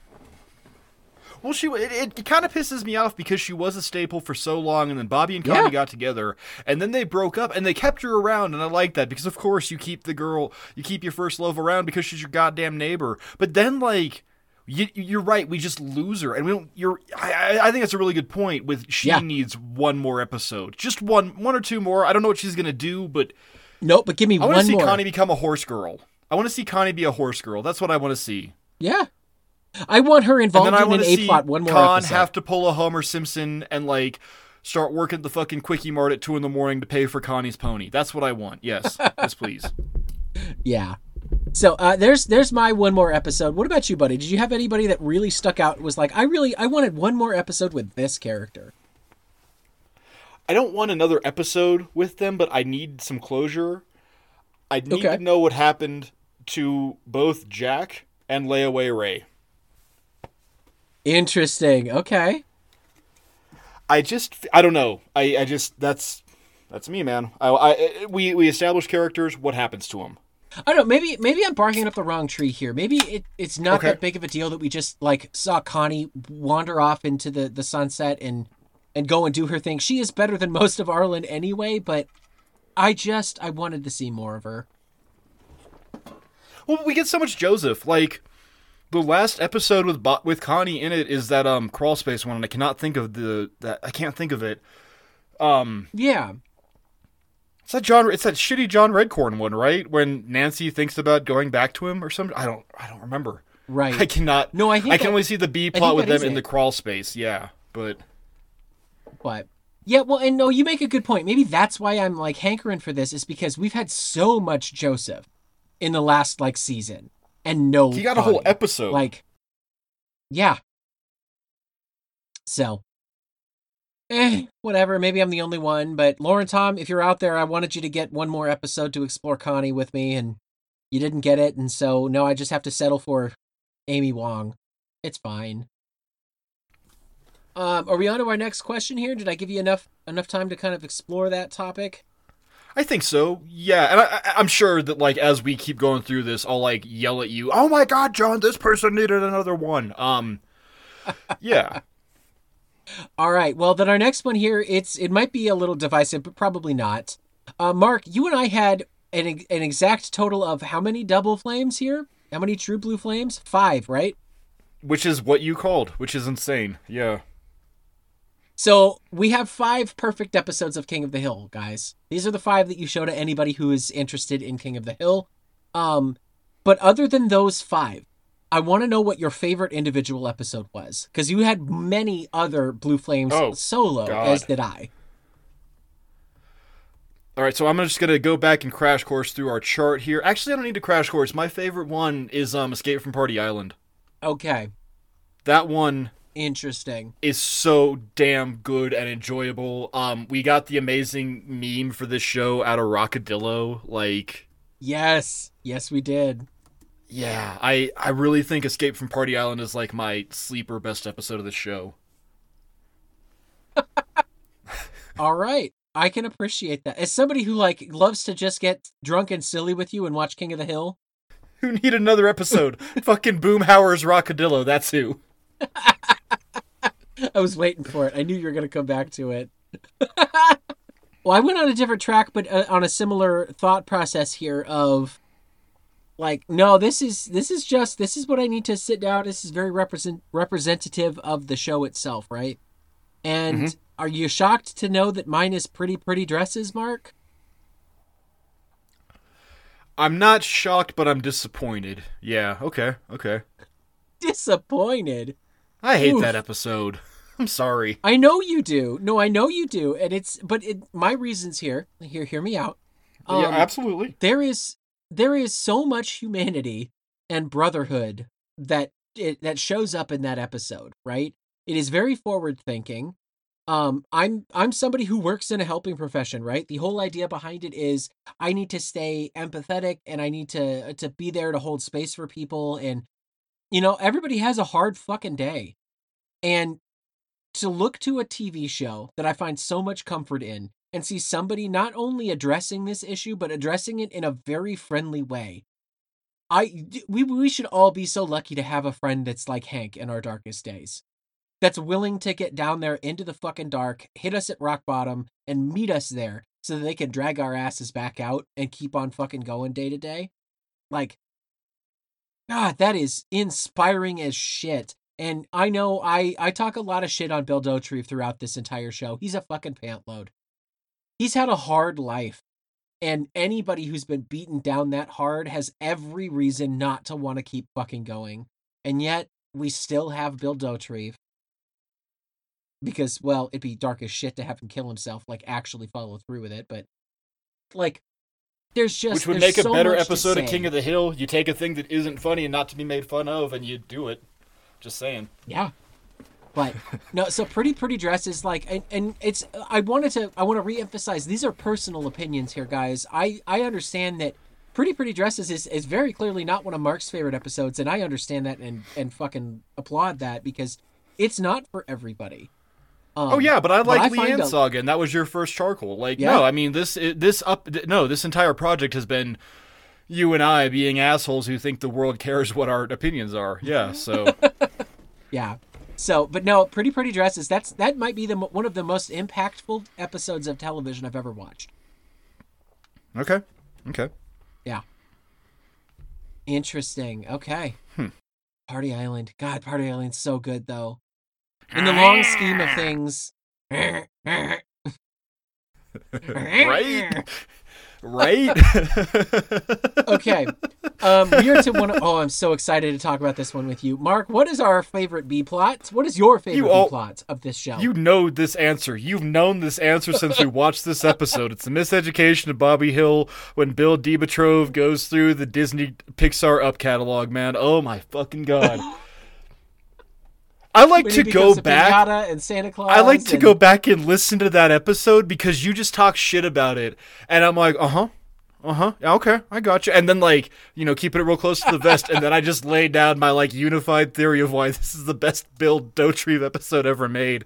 I love fucking hanging from the chimney. Santa. Yes, I'm Santa. Now go get help. Go get help. I'll give you candy. Lands in the tree. What are you doing in our tree, S.A.? Hits him. And candy falls like it's... Walks back to the alley, beat to shit, disheveled. He's been tagged. I'm pretty sure his chest says Q bag, but maybe not. I don't know. Who cares? All right, who's got next? That is the best fucking B plot in this entire series, dude. Oh my god. What's yours? So I want to throw honorable mention here because I bring this one up an awful lot to Ceci n'est pas un King of the Hill with Kneel Before Me, Soft Shells, because I bring that one up a lot as a favorite B plot of mine. But I had to stop and think about some of the ones that we have seen. And the one that consistently gets the most laughter out of me for one line is Bill, Dale, and Dale's Falcon. Where we find out that Bill is in fact a fool. And it's Dale's line of, he found his way home. Spikes Bill. Oh my god. Oh, I forgot about Bill and the Falcon. Oh my god.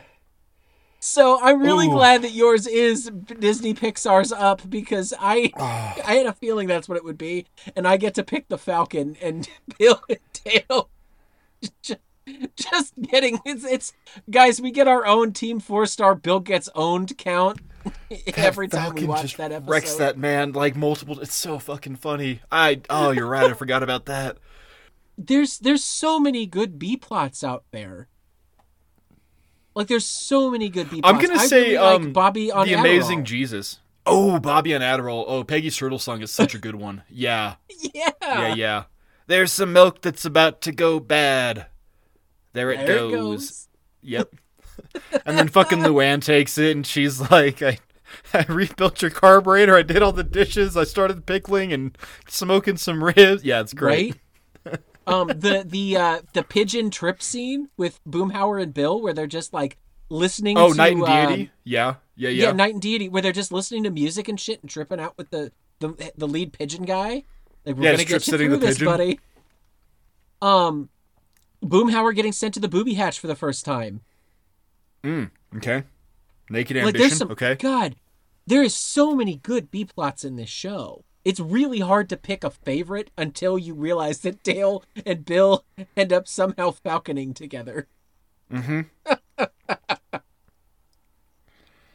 Oh, man. Well, this is a good way to transition to, Mark, what is your favorite / best quote of this series? What is the King of the Hill line that gets you every time? Oh, man. I don't even know, dude. I'm a big fan. If nothing else, I've gotten to, for 2 years in a row now, on 420, I post that picture of Hank Hill holding a bag of lawn clippings and going, why would anybody do drugs when they can cut grass? And so I just always post happy 420 of those that celebrate, otherwise enjoy mowing your lawn. And I gotten a lot of traction out of that quote, I guess, so to speak. Actually, you know what it is? This predates Dangle Podcast. This predates a game that you and I used to play in college called You Laugh, You Lose, where we would make the other one, we would try and break the other one. No. A frequent quote was spouted out of Pretty Pretty Dresses. Why do you keep calling me Bill? That's a great one. That is a really good one. But my follow-up to that would be from fucking Khan when he sings Don't Fence Me In. John, that that quote of Khan saying, "Don't fence me in," and then me and you singing "Don't fence me in" to each other throughout college. Don't fence me in. Like, that was so integral to you and I like, that was like, it was like a keystone of our friendship, like a small keystone, yes, but like still a keystone therein. And like, yeah, I think that is my favorite line, is Khan singing, "Don't fence me in." Yes. Amazing. Oh, man. Amazing. Oh, also, I laugh at Tony Danza. I laugh at Tony Danza. I laugh at Tony Danza.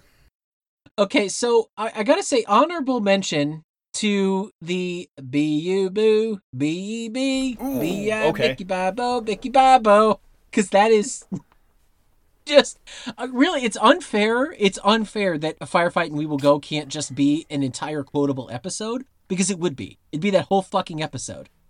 Yes. You know, I want to dispute last night's ping pong match. You can't play the ball off Bill's head.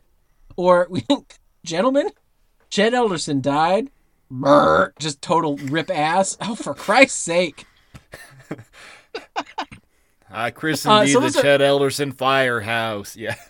That whole episode is up there. But, buddy, I gotta say, one of my all-time favorites is another one that I used to I would get you to laugh, and then you would lose. And, you know, it has to start with you going, yup. Get lost, Bill! Yes! It's the lice episode, and it's the level of anger and hatred in Dale's voice. Get lost, Bill! Oh, there's so many. There are so many in this series. We haven't even gotten to, like, I'm astounded that in an episode of a finale here that you and I haven't even mentioned Cotton Hill yet, because I don't want to mention Cotton. We have given Cotton his due in this series. Like, we have. I believe we even have listeners who enjoy our terrible Cotton impressions. That's how much fucking screen time Cotton gets out of us. Like, but so yeah, I guess to that end, what's your best one? Because if God cared, he would have opened up your sissy chute. That is the best Cotton line. Sody pop. I must have reminisced and brought up my pain water. No, so my all-time favorite King of the Hill, or not King of the Hill, but Cotton line specifically, and I use this way more than I should, considering there's only 2 people that live in my house, and it is somewhat offensive. But luckily, my loving and beautiful partner understands I'm quoting something and not actually referring to her as this.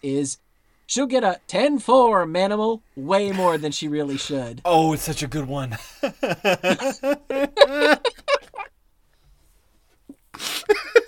Oh my God. Oh, man. Okay, now that we're talking about Cotton, who is de facto not a main character, but almost a guest character, Mark, who is our best guest star in King of the Hill?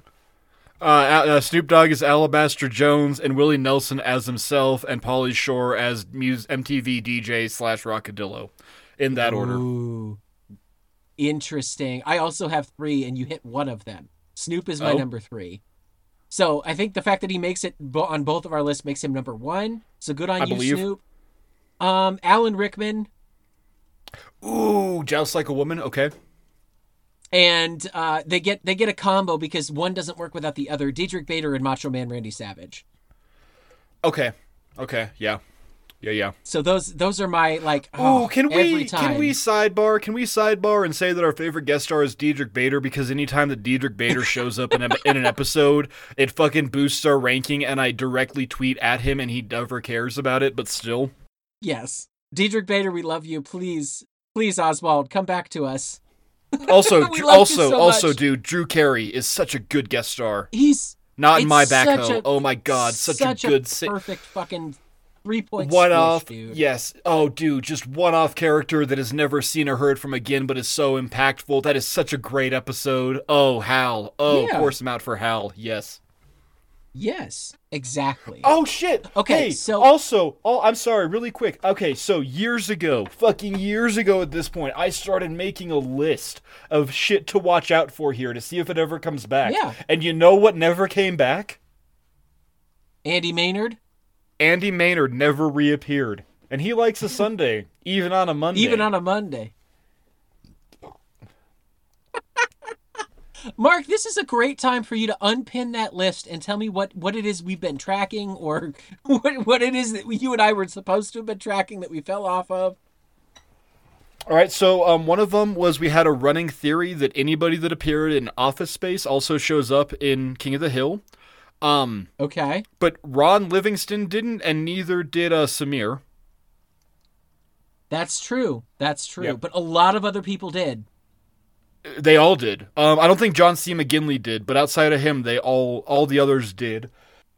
We kept an eye out for Bobby's Sunday school shenanigans. So, like, when Bobby being in Sunday school led to evil, so, like, the amazing Jesus and so forth. Right. Dale fence jumps.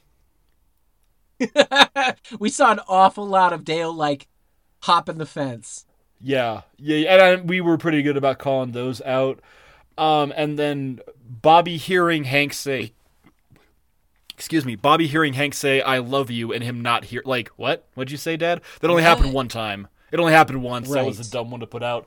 But then I also have, at 50 minutes and 54 seconds, retro reference rage sound cue. I'm sorry I never made you a retro reference rage sound cue, John.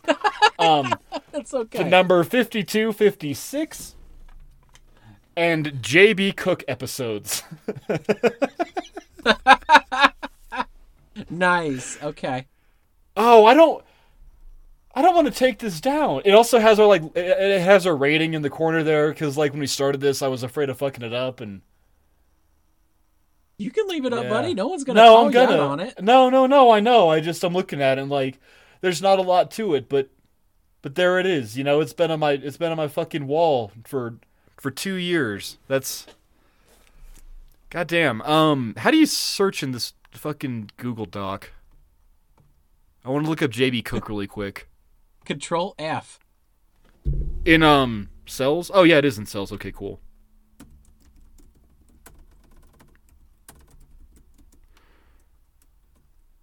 So JB Cook only wrote one episode, Soldier of Misfortune, apparently. Interesting. Yeah, and he was on the list to keep watching for, so I don't know what that was about. I know he was a staff writer for a long time, and I think that's what you and I were looking forward to see if he did any other solos. But I think that was the only one he got. Right. Okay. Well, damn. Interesting. Well, there's a lot of different characters in Arlen, right? And you and I've grown quite close to not just the Hill family and the rest of the people on Rainy Street, but all of the citizens of Arlen. And Mark, I have a question for you. Okay.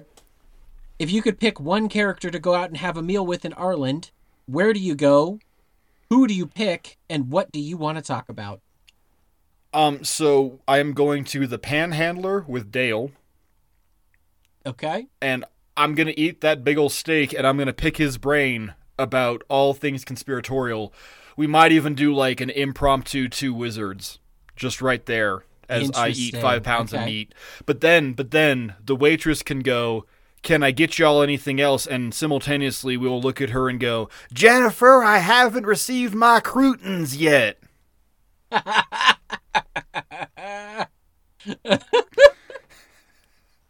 Thank you. How about you, buddy? You're gonna fill up on bread. Mine was Cotton Hill. I want to go and have a meal with Cotton Hill, Mark. We're going to have barbecue at Sugarfoot's because I'm not a big barbecue guy, or at least I didn't think I was till I went to Kansas City and I realized, okay, good barbecue is worth the wait and it's worth the trip. So we're going to Sugarfoot's, and I want to hear every single story. I want to hear every story about all 50 men he killed. I'm going to turn that shit into a book. Cotton would be a cool dinner. Yeah. Yeah.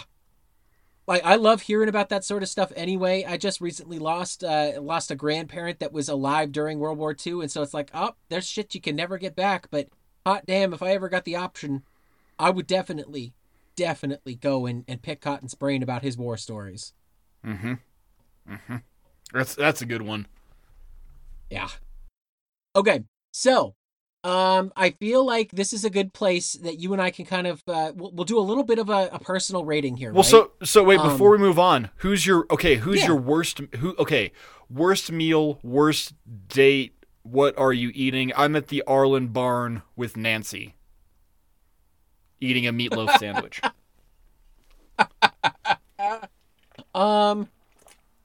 Honestly, I'm gonna say anywhere that's got an unlimited you can eat like unlimited buffet option with Bill. So like pea soup Swenson's, because he's just gonna eat the whole time. I'm not even actually gonna get a chance to talk to him.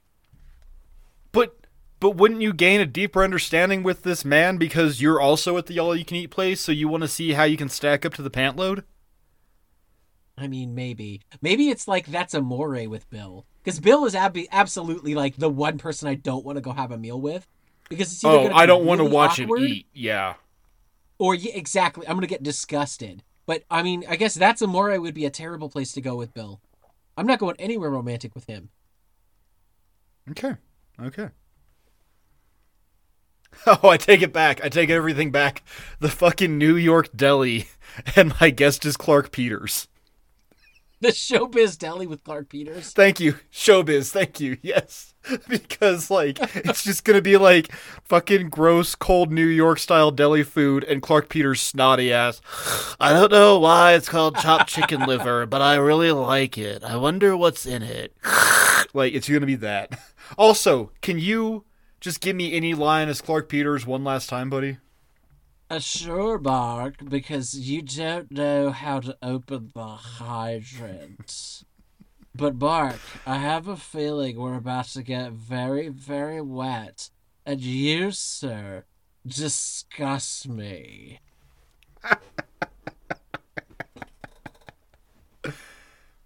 Let's talk about our first half of King of the Hill versus the second half of King of the Hill. I think there's a very clear division here, right? We have a lot of writers that departed after season 5, season 6, that were with it from the beginning. And, like we stopped seeing people like the Allens and stuff like that. And then we get into this... Abel and Berger, right? dude. Abel and Berger, exactly.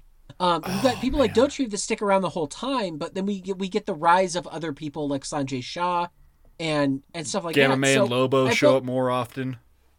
Yeah, I felt like it was imperative that you and I talk a little bit about where we want to rate the first half of this season, what's considered the golden era of King of the Hill, versus the last half of this season that most people that would look at it and go, this is probably not very good, but I think you and I can make the argument that at least the very last season is pretty fucking solid. So, Mark, first half, and let's use our patented rating scale for this, right? Charcoal to Blue Flame. What do you think of seasons 1 through 6? You don't have to do individuals. You can lump them together as just a half. But what do you think of this first half as far as TV is concerned, right? We're putting this up against The Simpsons, Bob's Burgers, South Park, American Dad, any TV show you really care to watch. Right. Well, so I'm looking at it right now. Sorry. I'm just kind of I just don't want to misspeak, you know what I mean? Yeah, of course. And I don't know, I can't imagine we have any fan that's so, like, fanatical, like, but Mark, you fucking said that you hated season 4, episode 6 because of this, you know. No, I would come down firmly on seasons 1 through 6 of King of the Hill should be at least a butane, but not high enough to be a char king, so it'd be a bew king. I would put seasons 1 through 6 of King of the Hill at a bew king. There are some really, really high highs in there, but then there's just some in there that are like, I'm trying to look at the like worst ones here. So like Peggy's Magic Sex Feet, you charcoaled, I char kinged. Happy Thanksgiving, I megalotained, you char kinged. Yeah. I think I'm angry. Sleight of Hank was a megalotane our rating is a megalo when we both megalo it. These are also okay, but so it's also kind of interesting. These are the most I don't want to say consistent, but consistent with ratings between us. Does that make sense? Like, Yeah, I would so imagine just there's looking a here lot at of duels. yeah, so looking here at season 3, They Call It Bobby Love was an Imperial. Peggy's Headaches was a two-tane. Next to Shin, Peggy's Pageant Fever, both two-tanes. To Spank with Love, Three Coaches and the Three Coaches of Bobby Hill, two-tane. Death in Texas, Death in Texas, two-tane. Take Me Out of the Ball Game, two-tane. But then also Wings of Dope, Revenge of the Lutefisk, Dogdale Afternoon, Love Hurts and So Does Art, Deconstructing Henry, which I think is my favorite con episode, and Good Hill Hunting, and They Call It Bobby Love. All of those are Imperials. So it's safe to say that season 3 is the best season of King of the Hill, based upon For you us, and I. at least. Yeah. And but then, so like I already named off, the season 4 and everything, but that one too, we are very reflective of each other's ratings. Right. We know what we it looks like, I like, guess, is the line here. I guess so, but I mean, we are so close throughout. Like Hillenium, you butaned, I bukinged. Not in my backhoe, I butaned, you charkinged. Like, the biggest discrepancy is Happy Thanksgiving with a charking and a megalotane. Yeah, it's... Interesting. Well, no, that's Okay. not... No, I'm sorry. The biggest discrepancy is Peggy's Magic Sex Feet, Charking, Charcoal with you. But yeah, Also, dude, how badly do you miss mispronouncing Jonathan Collier's name? Collier. Quite a bit. I'm really God, sad that he never added us on Twitter, so... No, hey, up until now, none of the writers know that we exist on Twitter, so... Which is probably better. Just because it'd be fucking like Tony Gamalobo that shows up and like, I'm doing a really cromulent episode and you guys are dicks. What have you written? Up like, dude, meet me out back. We'll go talk. Bring fucking Rebecca May to the flagpole at 3 p.m. and we're gonna fucking talk about this. All right? How about that? Right. And then we're gonna go fight in the middle school parking lot. Well, I'm surprised to hear it's a buking from you for that first half. Because it's really good. It's also a good establishing middle of the road, but like you couldn't rate it. I don't think you can go higher. I don't think you can reach Char King level. It's enjoyable TV, but it's not that good. And like, there's a lot more butanes than there are Char Kings. Like if we're looking at purity here, Okay. like the law of averages and shit, like it's probably closer to like a megalotane in scale of rating. But yeah, I would give it a Char King. Yeah, or a Buking. Sorry, I am so excited to not have to worry about cute ratings anymore, dude. Oh, just you wait, buddy. Just you wait. We got more shit coming up for sure. Dabble do so- me. Tell you what. So my season 1 through 6 rating is a Char King. Okay. I feel like this is if you're only going to watch half of this series, only watch the first half. If you're only going to invest in 100 episodes of this series or even 50 episodes of this series, make them the first 50. I think that you're going to get a better explanation of who these characters are. You're going to get a more complete vision of what King of the Hill and Arlen is like from the first half of this season or first half of this series than you are from the second half. I think the writers give more of a shit. They have more to play with. They have more fun ideas to kind of screw around with, and they're less constricted, it feels like. It's like early Simpsons. It's really hard to fight anybody on the fact that the first 9 seasons of The Simpsons are damn near perfect. Like And the John once, Schwartzwalder and Conan O'Brien seasons. Yeah. And those are in a league of their own, exactly. I think you can say that about season 3 and season 4 of King of the Hill. They're the standout seasons of this entire series. Like, if you want to rate just the 2 of those, you'd be hard-pressed to not call them a blue flame. Like, between Abel and Berger and Paul Lieberstein and the Allens, like, we had some fucking powerhouses on this show, like, in the beginning, yeah. Yes, exactly. So it's not necessarily, I mean, it's not the most fair thing to say, hey, a show is going to naturally decline, but like they replaced the writing team and put new blood in there to kind of keep it going and to inject these new ideas. So I think it is kind of fair to put the second half versus the first half. Absolutely. For the second half, I gave it a butane. Okay. 7 to 13, I gave up butane, even with a really like hot and cold, but sometimes very hot and sometimes very cold season 13. Um, the last half of this series is watchable TV. It's not must watch TV. I guess there's the distinction for me. I would agree with that. And as I'm looking back at this, number one, why the hell did I rank Dale Be Not Proud as an Imperial? I didn't like that episode. I mean, I did. It was fine. But goddamn, dog. Also, I'm sorry, J.B. Cook also wrote Mrs. Wakefield. So. Oh, okay. Already been voiced by my own Leon Petard. Yeah. Oh, dude, he also wrote Mark, The Year of Washing why are you Dangerously. acting like such a drooling nincompoop? But he okay. So here's you want your fucking drooling nincompoop. Did you remember that we Imperial'd Hank's Bully, also written by J.B. Cook? I remembered that we Imperial'd it. Yes, I didn't realize J.B. Cook was the author. Apparently, the find function only works if you spell it the same way every time. And hey, turns out Mark is inconsistent at best when it comes to spelling and sometimes capitalization. The capital. Every now and then. But hey, I think we can both come down and say that it's no worse than, Craig, who's so bad at writing episodes that we choose to mispronounce his name, so... Yeah, fuck that guy. So, okay, I know that we've kind of talked about this quite a bit, but, writing teams, we can still just come down and say that Tony Gamalobo and Rebecca May are our worst writing team in this series, right?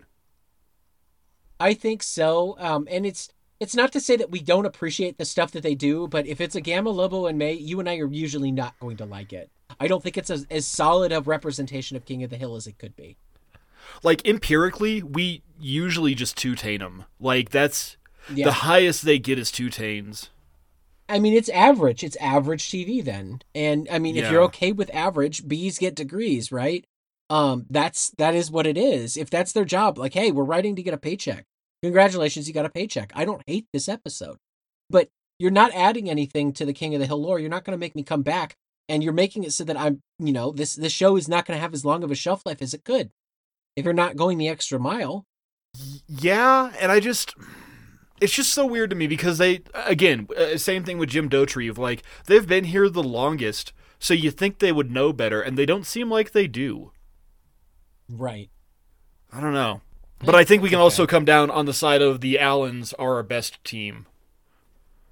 I think so. And if not the Allens, then Abel and Berger. Yeah, absolutely. It's really hard. Guys, we don't want to live in the past, right? But we do want to live in the past a little bit. What I would do what I would kill to have the Allens or Abel and Berger or Paul Lieberstein come back for the finale and help write that. The finale itself is really good. I love To Sirloin with Love.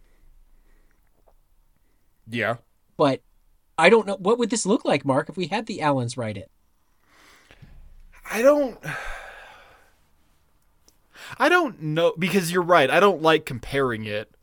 And I don't like looking, it is so hard to say goodbye to yesterday, but I don't know how it would look. I just think I might like it a little bit better, maybe. I don't know. I really think, hot takes here, but I think if you were to lose one staff writer, it would have to be Jim Dotrieve, which is hard. Because he also wrote Hanky Panky and Beer Can. Yeah. I think he might be the only one who's written 2 of our Blue Flames. Yeah, and he's so hot and cold. No, the Allens did too. They did Firefighting, and I just saw it. Where'd you go, you dirty bitch? Where'd it go, John? Oh, no, that's Altschuler and Krinsky. I lied. I'm sorry. Oh, man. Altschuler and Dave Krinsky, dude, they were so fucking good too. Yeah. That is really cool. Because you and I made a concentrated effort around episode 4 or 5 here to start, as we were looking at these, look at who wrote the episode. Of course, it's always Mike Judge and Greg Daniels, yes, but, that's because they're the creators. And it's do you really think Matt Groening writes episodes of Simpsons? Well, no, of course not. He looks at them and goes, yeah, that's great, right. And then he, counts more money. But, you and I really made a push to look at the writing staff of this show. And I don't know about you, but now I notice when I watch cartoons, especially American Dad. American Names. Dad is so incestuous with the King of the Hill crew. Oh yeah. Oh god, they just did one when fucking Francine goes crazy and adopts a bunch of babies and names one of the babies Tony Gamma Lobo. Like, little shit like this. I told you my theory about how, Bar Mitzvah Hustle, the main character, Eitan Cohen, is actually Eitan Cohen, this writer, King of the Hill, and they were just, like, being shitty, because at the time, the Allens were, like, two of the biggest producers on here, so they knew Eitan Cohen, and they were like, we know a guy, hang on, this will be funny, and no one will fucking get it. Bam. Bar Mitzvah Hut. Yeah, like, that has been such a cool thing. I'm sorry, I know I'm really derailing here, but, like, I'm also just, like, final thoughts and reflections, like, I have learned a ton through this project, John. Yeah. No, so have I. It's definitely been a growing experience for sure. Mark, before we move on to our final question here, what did you rate season 7 to 13? Did I ask you that yet? I don't know if you did. Maybe you did. I don't know. It's a megalotane. No, you know what? Fuck it. It's a straight butane. They're fine. A lot of these are middle of the road, but like, there's also so really season 13 completely queers all of our numbers because like there's so many fucking Char Kings in it that like, yeah, there's more than it has any right having, but just that batch or just that season is so good and so bad at the same time. It's hard to come at it objectively, but I would say butane. It's a very, excuse me, got the hiccups. A very middle of the road, but yeah. But you know what, too? There's some really I'm sorry. I'm looking back through these. There's some really solid episodes of King of the Hill in here. Like, I don't remember watching them, but I remember kind of talking about them with you. We gave Hanks on board at like, okay, so season 10. The first 4 episodes are two tanes out of us. Then a Char King. Then you gave Orange You Glad I Didn't Say Banana Char King. I Bukinged it. You Gotta Believe in Moderation. You butaned. I Bukinged. Little things like Business is Picking Up might be the most divisive. You Char King. I megaloaded because I got really sick of Hank there. Like, there is such a weird dichotomy in season 10. Season 10 seems like a turning point, and I think it's because they realized they weren't sure if they were going to keep getting renewed or not. Well, right, but that was what we came down on initially, is they had gotten renewed for 2 more seasons, and then they re-renewed season 13, and so the consensus was that season 13 was our, like, one-off episodes, where, like, we're just on borrowed time, so no one gives a shit. Right. Continuity's out the window, you have characters, go write it as you will. Hey, also I want to ask you, speaking of writing it as you will, is there an episode you didn't get okay, so like, okay, how do you do this? You know how Community will like pause its action and just do a single episode devoted to one thing and completely independent of everything else? So like, to that end, is there an episode of King of the Hill you wish you could have seen? What would it be? And I'll just start you going here. I want to see Cotton and his VFW buddies. I want to see I want to see that story. No, you know what? How I Met Your Mother does it better than that. I'm sorry. Like, so How I Met Your... No, so the one I think about is like the one where how the mother met everybody, and like it goes back and talks about how the mother has been tangential to the plot the entire time, and it does it in one episode. I want to see Cotton Hill and his boys post-war into the 60s, into the 80s, and then into the present. And like, I want to know why they're buddies. I want to know the shit they get into. I want to know why Buck Strickland used to hang out with Cotton, and he's funny, but he's the mean kind of funny. I want to see that episode. I want to see them doing shit together. Like, I want to see Toppington be the real ladies' man, and like, what I just want that. I want just a single slice of life fucking filler episode of Cotton and his homies. Would be really cool to see. Nice. Okay. I also wonder, like, so Bill, like, quit working for the army, right? Somewhere around season 10, like, somewhere around It's Not Over Till the Fat Neighbor Sings, and he just kind of quit being in the army. Right. Did he discharge? Like, what happened? Did Bill get... That would be cool. I want to see Bill getting, like, discharged out of the army. He's been there for, what, 20 years since high school, give or take? Like... Right? Yeah, going like... to working for Jack or something like that? Yeah, but so he's only a sergeant. He's not a commissioned officer, I don't think, right? I think that's how that works. But like, so he's Right. not going to rank up any further. He's not going to get like an appointment anywhere. But we also just get Bill not Okay. going to work. Was Bill honorably discharged? I want to watch that episode. I want to see what happens to Bill. Like that should be that. God, that would be the good lead into Blood and Sauce. Is like Bill is now out of the army. What do? I'm suicidal and sad. I'm gonna reconnect with family, and there we go. Something like that. I don't know. Anyway, I'm sorry. Now I'm rambling. Now I'm just high on my own fucking supply of bullshit and excited.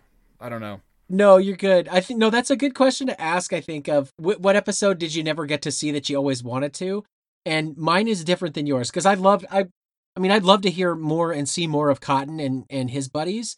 For me, I want the long lost. Everybody got to go to see the state football game match. Mm. I want to see everybody in high school. We never got a like the way we were Simpsons, Hank and Peggy and everybody all in high school episode, right? We had snippets. We had bits and pieces. We got to see Hank get mono and we got to see little bits of football and like cutbacks and callbacks and all that stuff, but we never got a full episode of that. And So I you would absolutely want would that. have loved. I would. I really would. I want to see the sort of nonsense and silliness that the guys get into with Hank as their straight and arrow leader in high school.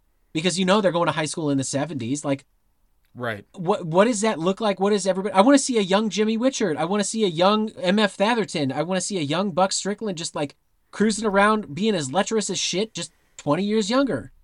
Like, Well, but give no, me but any Buck of is that. still older than Hank. He's still, what, at least better than 15 years older than Hank. Exactly. And I want to see him That'd hitting be, on the high school girls. God, that'd be kind of cool. Yeah, to see Buck Strickland hitting on fucking Peggy Hill in her softball uniform.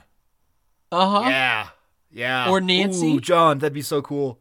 But no, that's my long lost episode. I always wanted to see, early that like we see so many of the people of Arlen as adults and we get to see snippets of their backstories and what their life was like in their peak, right? Which is high school.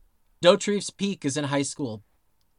All this stuff. But I want to we see never get Moss a chance to with his like, yeah, I want to see Moss like, just like, 6'20", like 0.8% body fat, like, hey, I just got accepted to Brown, you guys. Well, all right, Carl, that's a really good high V League school, you rich boy. Like, and they give him shit about it, and yeah, I ain't never coming back to Arlen, Hank. Fuck you. Like, Yeah. oh, that'd be so good. If I ever come back to this town, I really fucked up bad. And then Jimmy Witchard and Little Carl Dritter. Moss like both get. Little Drederick Tatum. I want to see Jimmy Richard before he gets brain damaged. Yeah, I was gonna say, so like that's the point, is like we see like Jimmy Witcher get Remember the Titans, and like he's like he's the valedictorian of Arlen High, and then he gets like hit by a truck because he runs a stop sign, and then he now assumes the new Witchard. Now he smashes cans. No, Hank, I'm going to join my grandfather this summer as we research nuclear fission. All right, I'll see you boys later. Tally ho. Yep, tally ho, Jimmy. He's a weirdo, right? Car crash. Yes. Yes, please. Yes, please, and thank you, I'm in. Okay, next. I'm sorry. No, you're good. Mark, we only have one other question before we kind of wrap this up and No, and kinda we put a don't. pin No, in we it. got lots of more questions, right, buddy? We got lots more, right? It's not the end. This isn't a I 2-hour wish long we did. episode. I wish we did, but Mark, we have to end it sometime, and now seems as best a time as any to ask you that all important question. Mark, do you still love King of the Hill? I don't know. Right now, I do. I'm sure I do right now. Ask me in a week. Ask me in my next rewatch. Ask me in 3 years when you and I reboot the Dangle podcast to see. Because you know that in 3 years we'll be into like season 20 of King of the Hill because Fox is just no. Hell, you and I will probably be staff writers on the reboot of King of the Hill. But Yeah. for right now, as I gaze into my crystal ball, I can only see me in the future enjoying King of the Hill, liking King of the Hill, recommending King of the Hill, and I dare say loving King of the Hill. Yes. How about you, buddy? Mark, I am happily going to rewatch this show over and over and over, probably until I no longer have the physical or mental or emotional capacity to feel anything. Um, going through a project where you deep dive into almost 300 episodes of something, it's an endeavor. It is a long time to spend with one set of people in one town, and it's a lot of effort and just work that gets put into this. And yet, after all of that, you would think I might be sick of this. No, I'm so excited to turn that odometer, start over at the pilot, learn all about how Ford stands for Fix It Again, Tony, and just live life in Ireland yet again one more time. I'm very happy. Mark, I still love King of the Hill. I don't think that's ever going to change. I don't even think a bastardized 14th season could ever change that. Yeah. Yeah, well, shit, man. I don't know about you, but I'm so depressed I can't even blink. Shit. Here it is. Johnny, for the last time, do you want to tell those good people where they can find us, buddy? They absolutely can always find you and I on the Dang Old Podcast. We are on lots of social media feeds, guys. We are still technically on Twitter, but we don't check it very often, so don't hit us up there. We are on Instagram. We are on Facebook. We've got a group there, the Dang Old Podcast. We are on Gmail, dangoldpodcast@gmail.com. Guys, you can always reach out to me personally. I'm on Instagram. I am Krautball. Kraut as in sauerkraut and ball as in Swedish meatball. It is the same handle on Blue Sky. If you guys are over there, that's probably where we're going to transition a lot of our stuff to, because the High Hammock family resides on Blue Sky. We are High Hammock Radio. Yes, we Mark, are. where can they find you? And then we get this really cool opportunity to tell people what our next project is when you're done. Oh, see, I was kind of hoping that we would leave this, like, really ambiguous and, like, no one would know that we were coming back with something in the future, but I guess you're already here. So, number one, by all means, please go find us on our flagship, the OG, the originating podcast of High Hammock Radio, the Two Wizards podcast, where me and our buddy Josh stare into that void so you don't have to. Or you can go find us on the, I Can't Wait to Show My Kid podcast. Johnny, did you know that today, when you and I are recording this, Monday the 12th, we released this little episode called a Dark Star that you happen to guest on. Interesting. Yeah, I've had Benson, Arizona in my head for about a month now, because we recorded that about a month ago. It's so long ago. But now that one is finally dropping. Go find us there. Or hey, God damn it, John, here I am, John Q. listener, and I would love more of you and of this Mark Jones and John Schneider talking about beloved adult animation classics. But now they're done doing King of the Hill. What's next? ? Well, if you guys just can't get enough of Mark and I, you happen to like our repartee, you happen to like our hot takes, I don't know, you happen to like how stupidly silly we laugh at every stupid little joke in any stupid show we watch. You like the perpetual deep-ass cuts to The Simpsons all the time, always. You can check out Mark and I in our new series. We're keeping the Dango moniker here, but we are transitioning into a different show.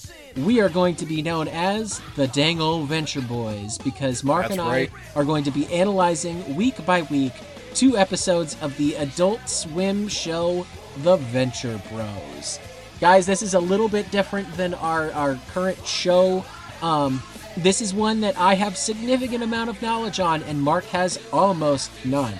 So, please, feel free to watch along with us. We'd love to have you there if that's your type of bag, you know.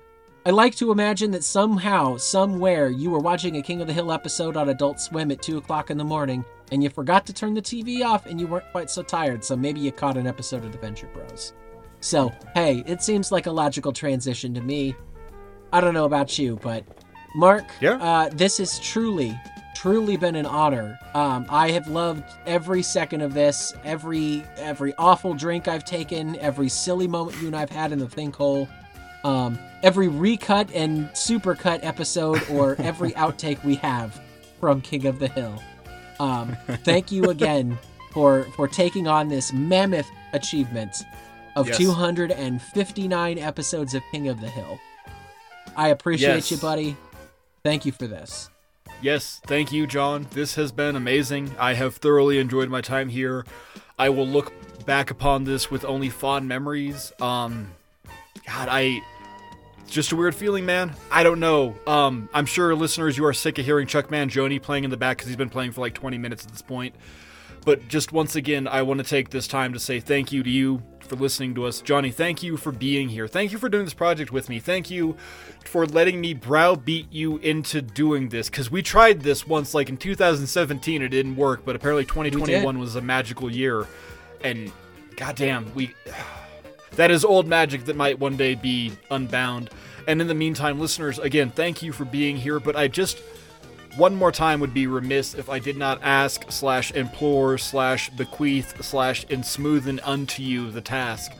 Go give this show 5 stars, goddammit. We are good, we are compelling, we're the #1 King of the Hill podcast in fucking Nordheim, Westphalia, Germany, and the entire state of Colorado. So that's like 2 states. And I reckon that combining those 2 states makes us as big as the state of Texas, right? Give or take, maybe, question mark. I don't know. I don't care.